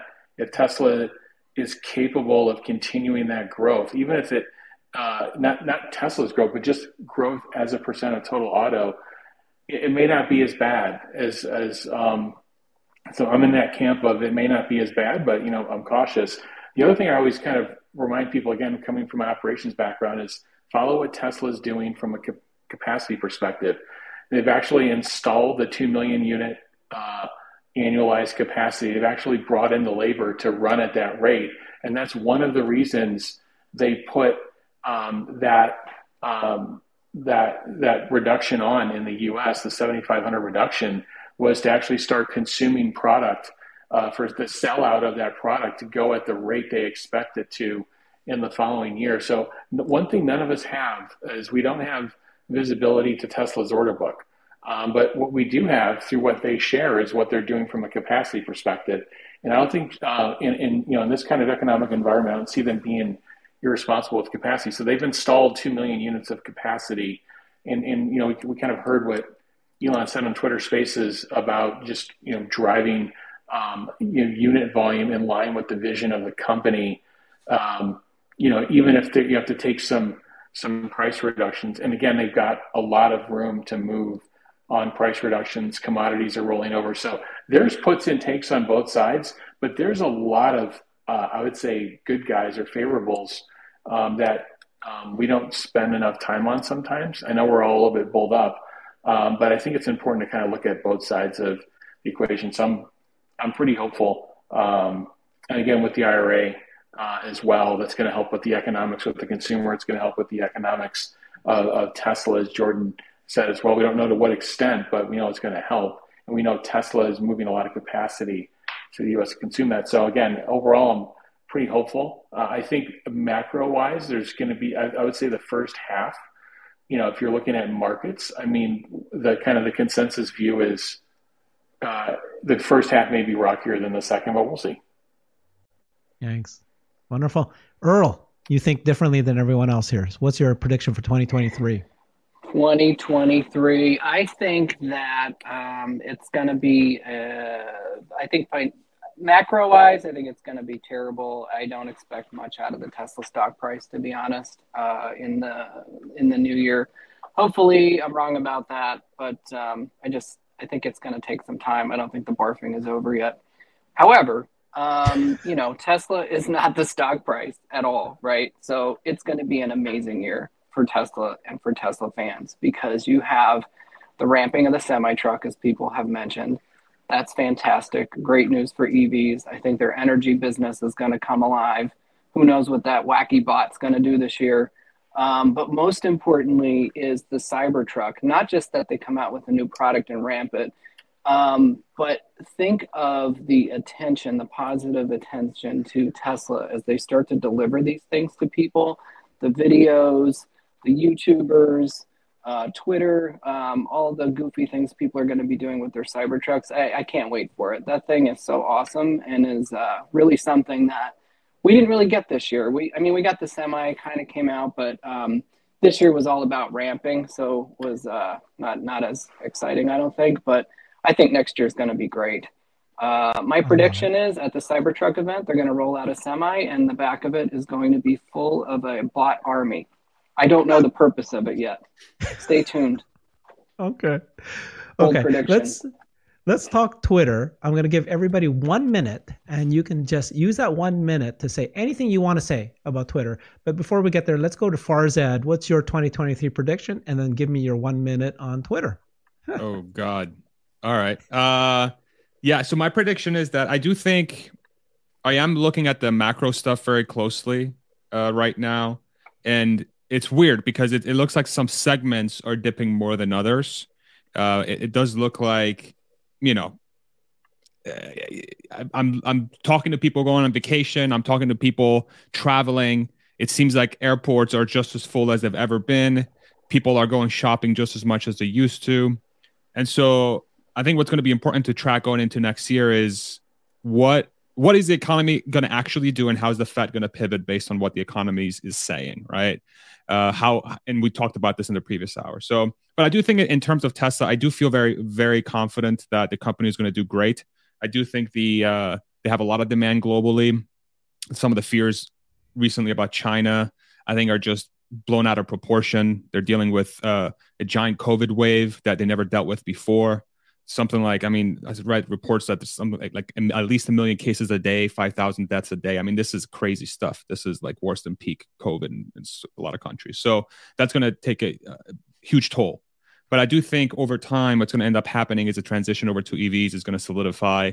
And when you have every single world government given incentives, especially with the US starting in January with IRA, if you look at the the inventories now for all new Tesla, especially 3 and Y, it's sold out completely. And the thing I think a lot of people have missed too in the US is that now Tesla cars, the 3 and the Y, are now cheaper relative to basically every other automaker, because every other automaker has been able to take advantage of the legacy tax credit, and Tesla hasn't been able to do that for like 2 years. So the net price of a Tesla is $7,500 cheaper versus the competition. And companies like Hyundai, for example, like the Ioniq 5, they lose the tax credit because they don't have manufacturing in the US, right? So like there's like this huge change now where Tesla goes from one of the most expensive to one of the least expensive, at least in its class. So, and I think that's going to carry a lot of momentum into next year. Twitter, there's nothing controversial about this whatsoever. Okay. Yeah. I'm going to say start, and I'm going to cut you off. Go. Oh, are you actually putting me on a timer? Okay. So I do think, I think the net, I think it's a net positive. I really do think so. There have been some challenges when it comes to having a social media platform where people trust that it's doing the right thing by the people. Now, this sounds kind of like big and abstract, but I think that has a lot more weight than it seems.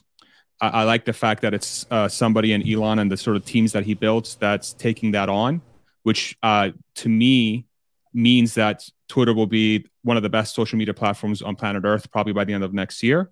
I think there's challenges with somebody as outspoken as Elon, having him being the leader and the referee, which causes a lot of friction.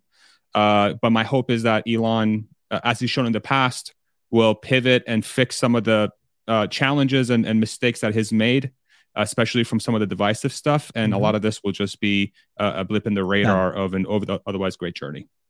Okay, Alexandra, 1 minute. Anything you want to say about Twitter? I actually agree with Farzad that the worst is over. I mean, the noisiest part is over. There are still some Twitter files coming.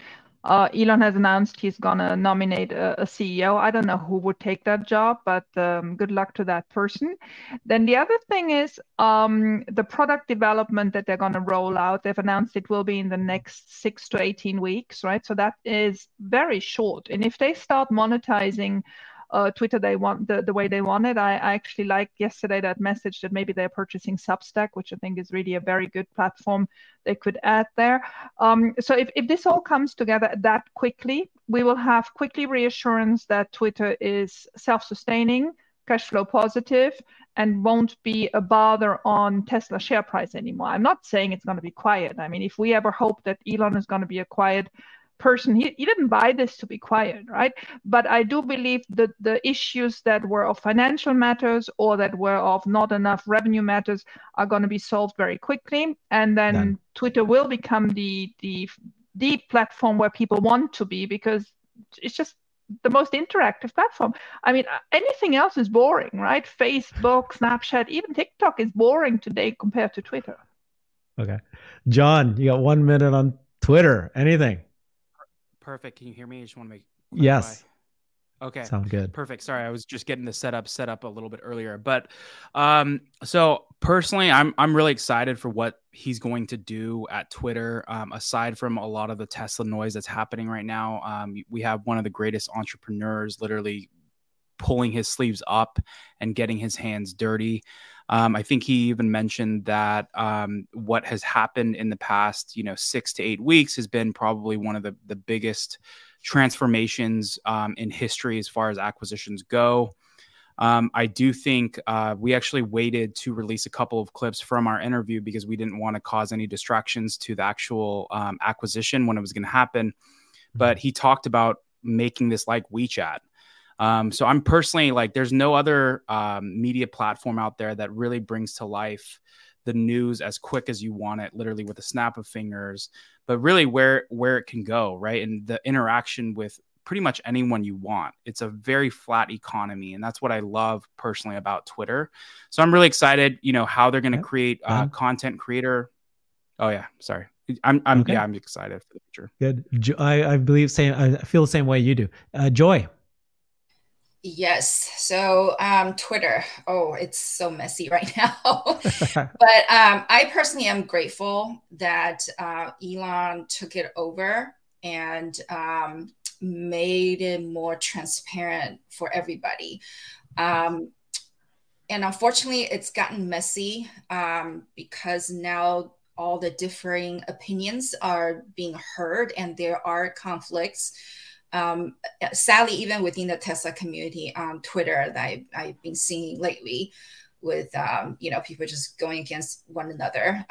But it reminded me of our national motto, which is out of many, one. So Twitter is going to be the public square for a lot of people to voice their opinions, whether you agree with it or not. But I hope that people will be respectful of one another. But personally, I do feel that Twitter has been a distraction for Elon. And I'm glad that he is going to have someone else take over Twitter so that he can go back and focus on Tesla and SpaceX and his other ventures. Thanks. Okay. James. I think Twitter's not the real world and it gets too much attention. And I think that what people say doesn't matter as much as what they do. It would be nice if we paid more attention to things that are happening in the real world, like what is happening at Tesla and what is happening at SpaceX and what's happening at Neuralink or the Boring Company or the companies that are out there like doing stuff. I don't want to say that communication doesn't, that it's not relevant or it doesn't have its place, but it gets an outsized slice of people's attention. And I find it kind of ironic that the Tesla community has been accusing Elon of being distracted by Twitter when, from my perspective, it seems like it's the Tesla community that's been distracted by it. Okay, perfect. Ellie. Twitter. I think Alexandra said it best, is that, the other platforms kind of feel boring now. I've been using social media for a long time, and this is the most I've ever used Twitter. I was kind of doing that before Elon took over, but definitely now it's like, it is kind of a mess, but I'm also on it probably too much. But I would like to see someone like maybe Mr. Beast step in, and I know that he volunteered to be CEO, so he might be a little crazy for that, but to see Twitter become a, creator economy and more incentives for people that are full-time creators on YouTube to be on Twitter, I think that we're going to see a lot of changes in 2023. And I think Mr. Beast would be a great fit for that role because he just obviously knows so much about YouTube and what users and creators want in a platform. So, yeah. All right, thank you. Jordan? Oh boy, there's a lot of different aspects to this. So I wrote down three aspects. The first is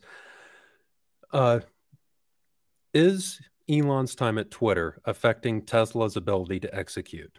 From my perspective, no. Now, as a platform, I saw WeChat a decade ago, and it seemed like it was so much better than anything we had, like in the US. So it's high time we finally had a comprehensive social media platform that can perform a lot of different functions, and I think it's going to be an exciting business to watch.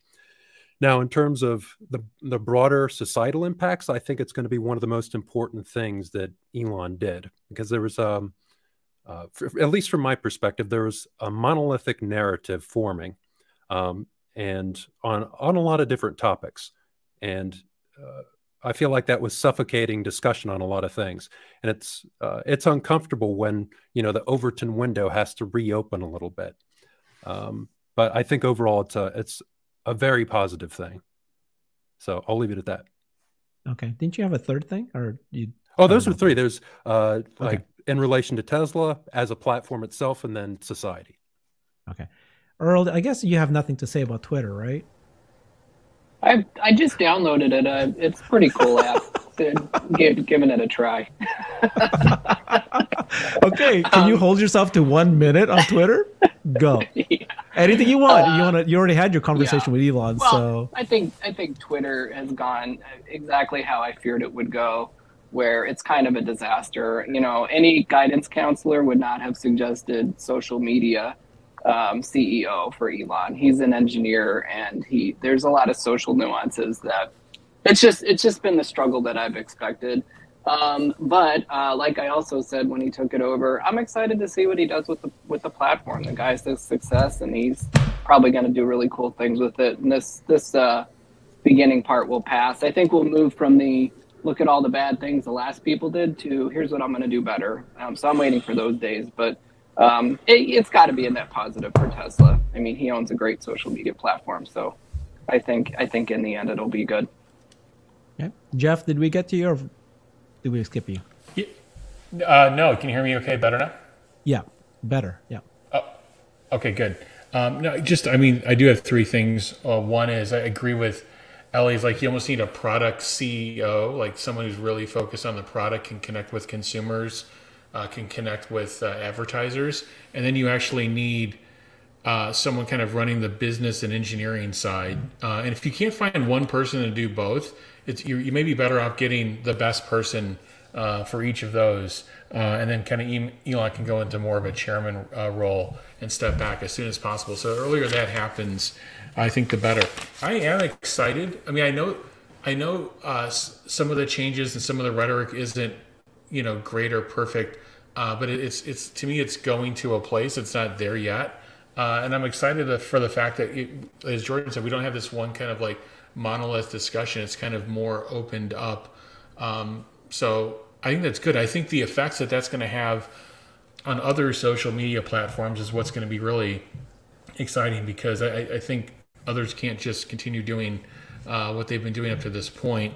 And then the final thing is, I think the power of Twitter, I mean, it brought this whole community together, and it kind of, even if we're kind of going back and forth with each other, we don't agree and we disagree on topics, it's still kind of every day we kind of come back together and collect on this forum. So I think it's actually a good thing. Yeah. I'm actually very, very optimistic. And I think that Twitter, Elon just said that Twitter is going to be very beneficial to Tesla and Tesla investors. We don't know how it's going to happen, but I think that that's going to happen. And so while we're suffering right now, because Twitter was a real reason why the stock fell in the last 2 months, I think it's going to pay back to us eventually. So I'm very confident about that. And also now I'm starting to see all the different things that Twitter is able to do that's going to be very beneficial to society. And, the things that he's promising that is going to happen. I can't wait for X.com to come, the X app, everything app, and it's going to make our life better. We can't see it right now. And certainly there's been growing pains, but I think it's going to be really good. So let's kind of like open it up. Anybody can ask anybody questions. We got 15 minutes. Let's just have a chat. Anything you guys want to talk about? I thought for sure we were going to talk about Cyber Rodeo. What? That happened like 8 months ago. So what do you want to talk about? What do you want to talk about? Well, it's called Cyber Recap. Well, if no one wants to talk about it, I'm not going to talk. Well, I do want to say, though, yesterday I went to the Peterson Automotive Museum here in LA for the Tesla exhibit, and they had the Cyber Rodeo neon sign there. So I took a selfie with it just to kind of, remember. What's that word? Reminisce. Thinking back, reminisce on what had happened at Cyber Rodeo. And then a lot of the things that they had on exhibit there, we actually saw them at the Cyber Rodeo. So it brought back really fun memories for me. So for anyone who is in LA area or plan to make a trip out here, this exhibit runs until October 22nd, 2023. So you still have like 10 months. Highly recommended. It's very well curated. It talks about the advancement, like really the history of Tesla, the history of Elon.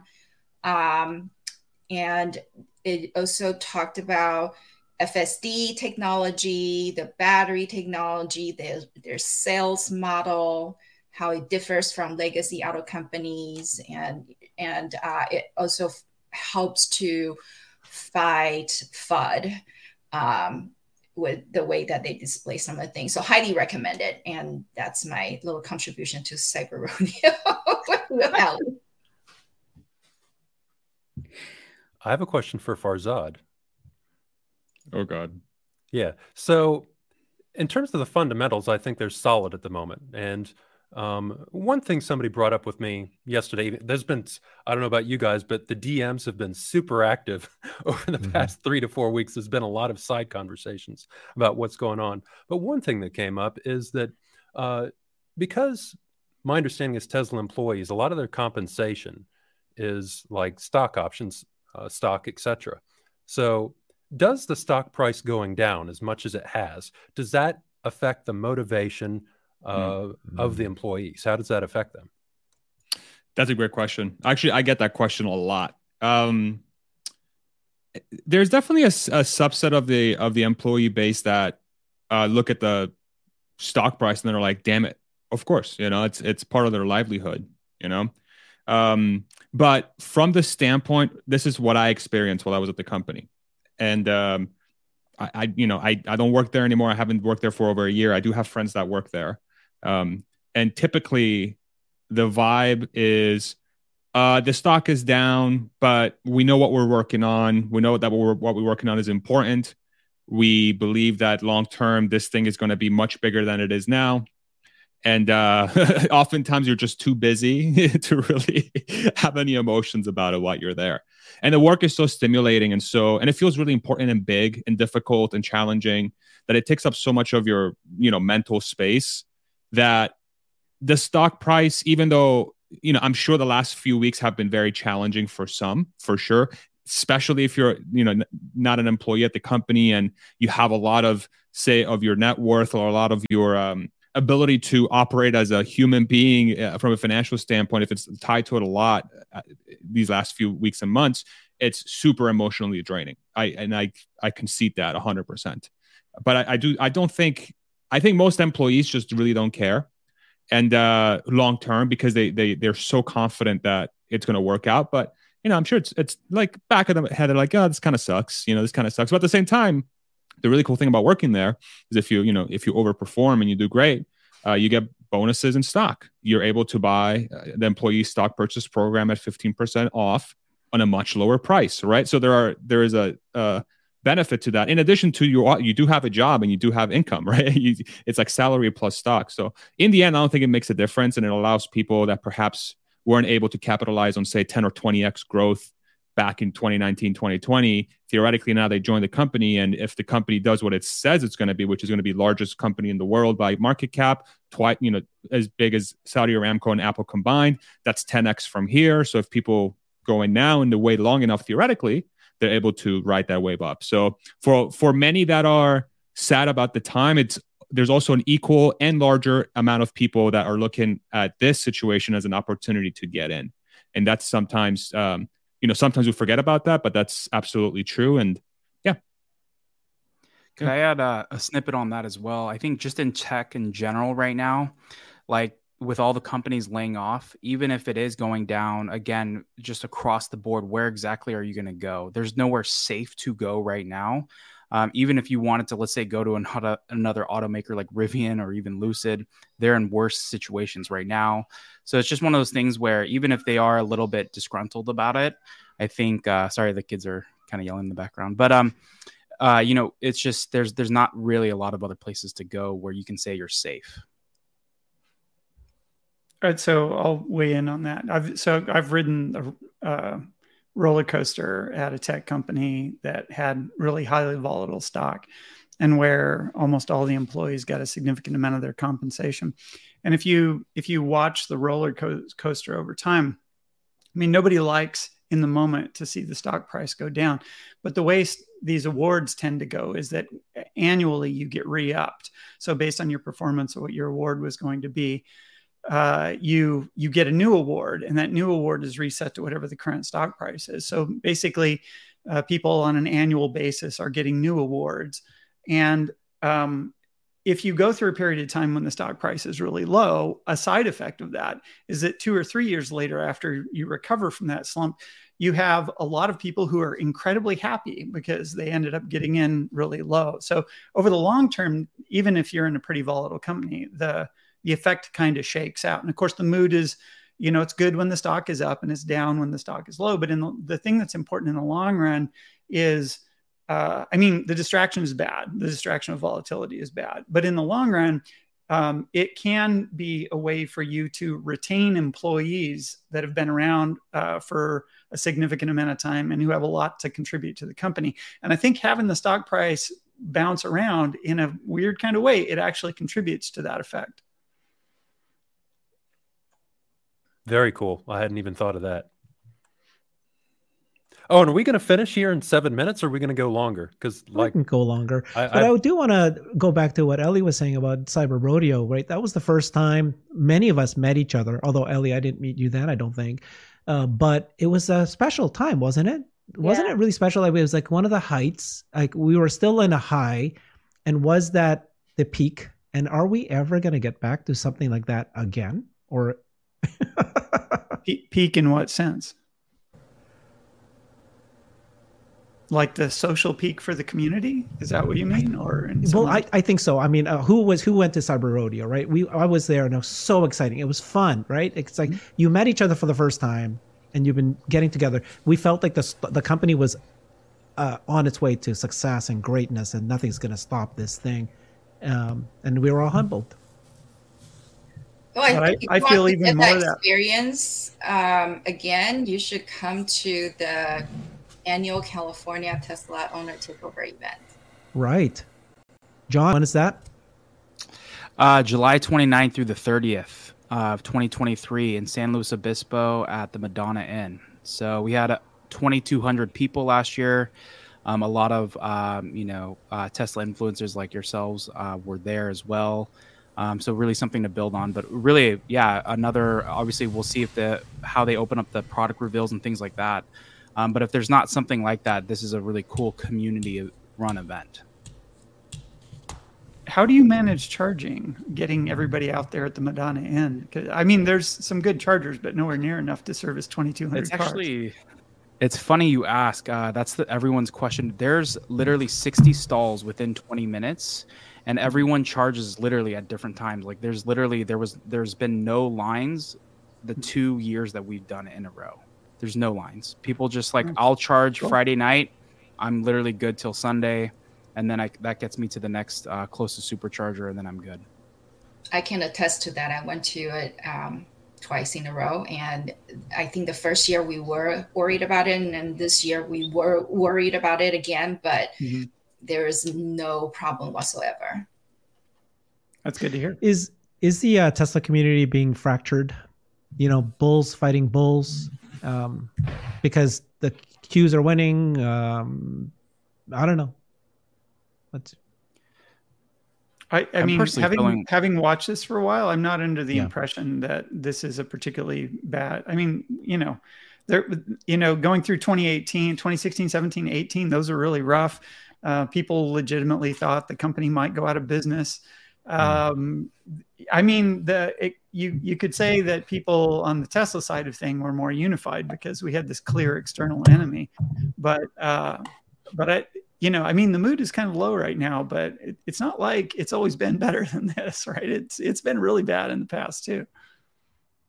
I think there are two camps in the so-called Tesla community. There's one camp of people that are actually owners that own the car, and we have the experience and we know what the product can do.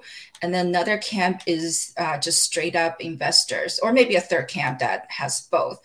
But I think, to me personally, my experience has been that there are a lot of straight up investors that are just trying to pump up the stock online. And I think a lot of people went with that, and they kind of lose sight of how the stock market performs and the overall economy goes. It just goes up and down, up and down. It's a cycle. So that a lot of people are frustrated right now. But to me, as a Tesla product owner, I'm fine. I mean, I do have some investment, but I'm not like, I want to go die or like I need therapy, that type of thing. So that's my take on it. Herbert, do you think it's fracturing? I like your answer a lot. Yours is exactly what I think it is, which is it's always been here. It's always like this. But I do agree that because there is no longer this one arch enemy of ours, we just tend to pick up. Let's focus back on the mission. Where do you guys think that the world will be in 3 to 5 years because of Tesla? And what is it what drives you to be so passionate about this community?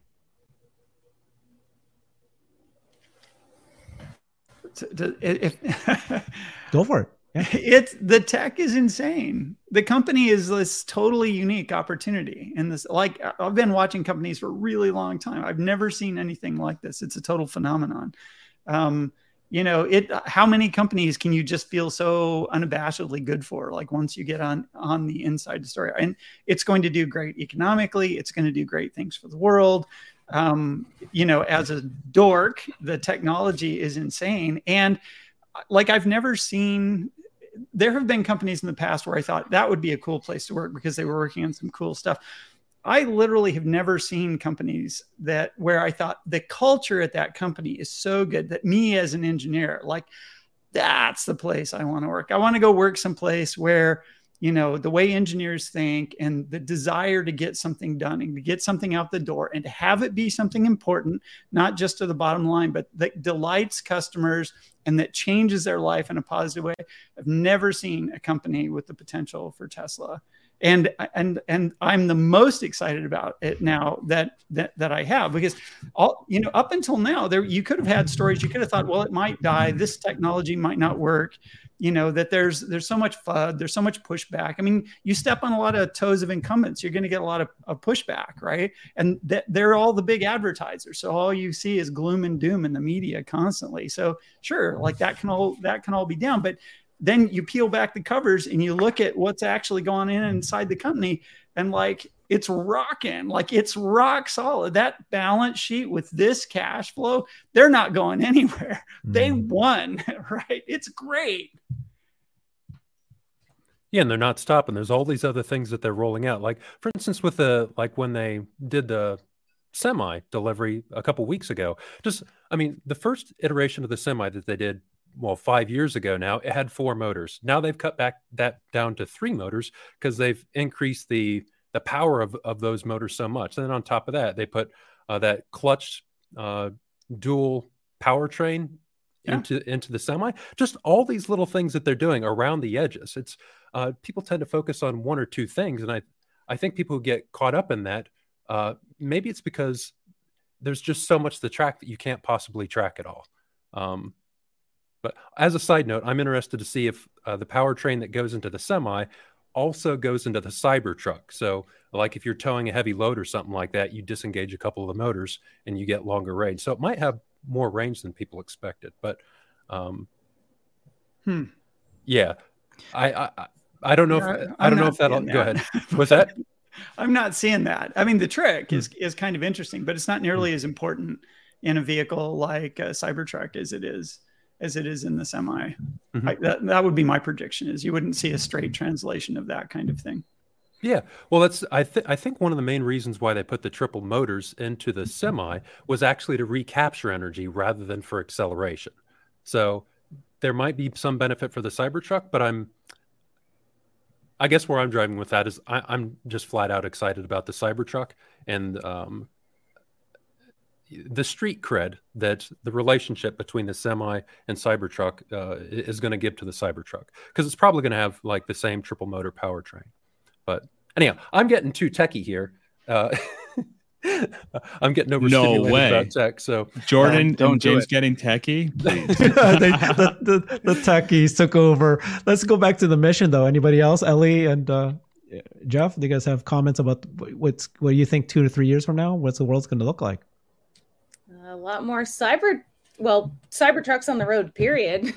Yeah. A lot more of them, and semis, and hopefully a cheaper Tesla for people like me. A robotaxi? Well, robotaxi, but also just like a cheaper model, right? Isn't that something we're also hoping to learn more about? Would people be excited about a cheaper model? So one of the things about the Cybertruck is the reason it looks the way that it does is it's an attempt to make a really durable but less expensive to manufacture vehicle. So if the inexpensive vehicle ended up being like a little mini Cybertruck sort of sedan version, do people think that would be a win, or would it just be like too weird and you don't think it would succeed? I think it would be.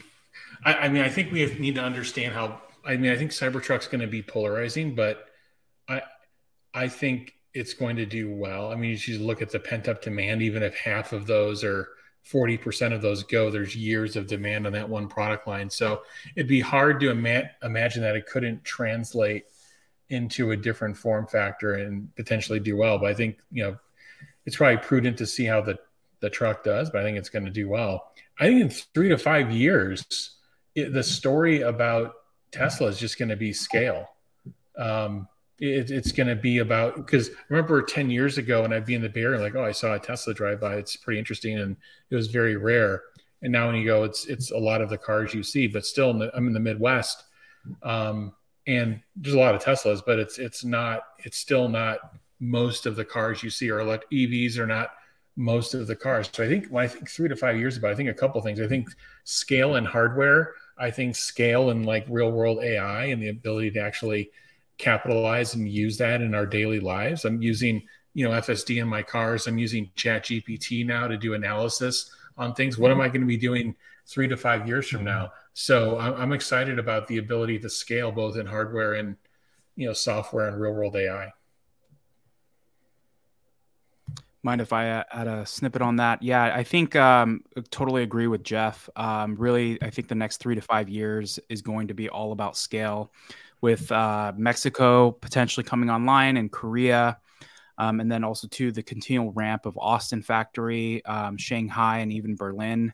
There's just going to be a lot that's going to be happening. And then you still have Buffalo and Sparks, Nevada, all those factories just pumping batteries, cars out.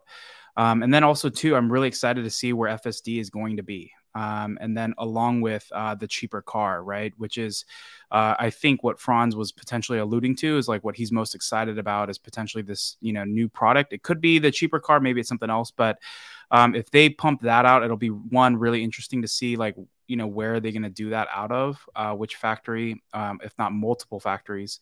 But that's what I think is going to happen in the next 3 to 5 years as we look back. It's all going to be about scalability, along with adding some new products along the way with FSD ramping.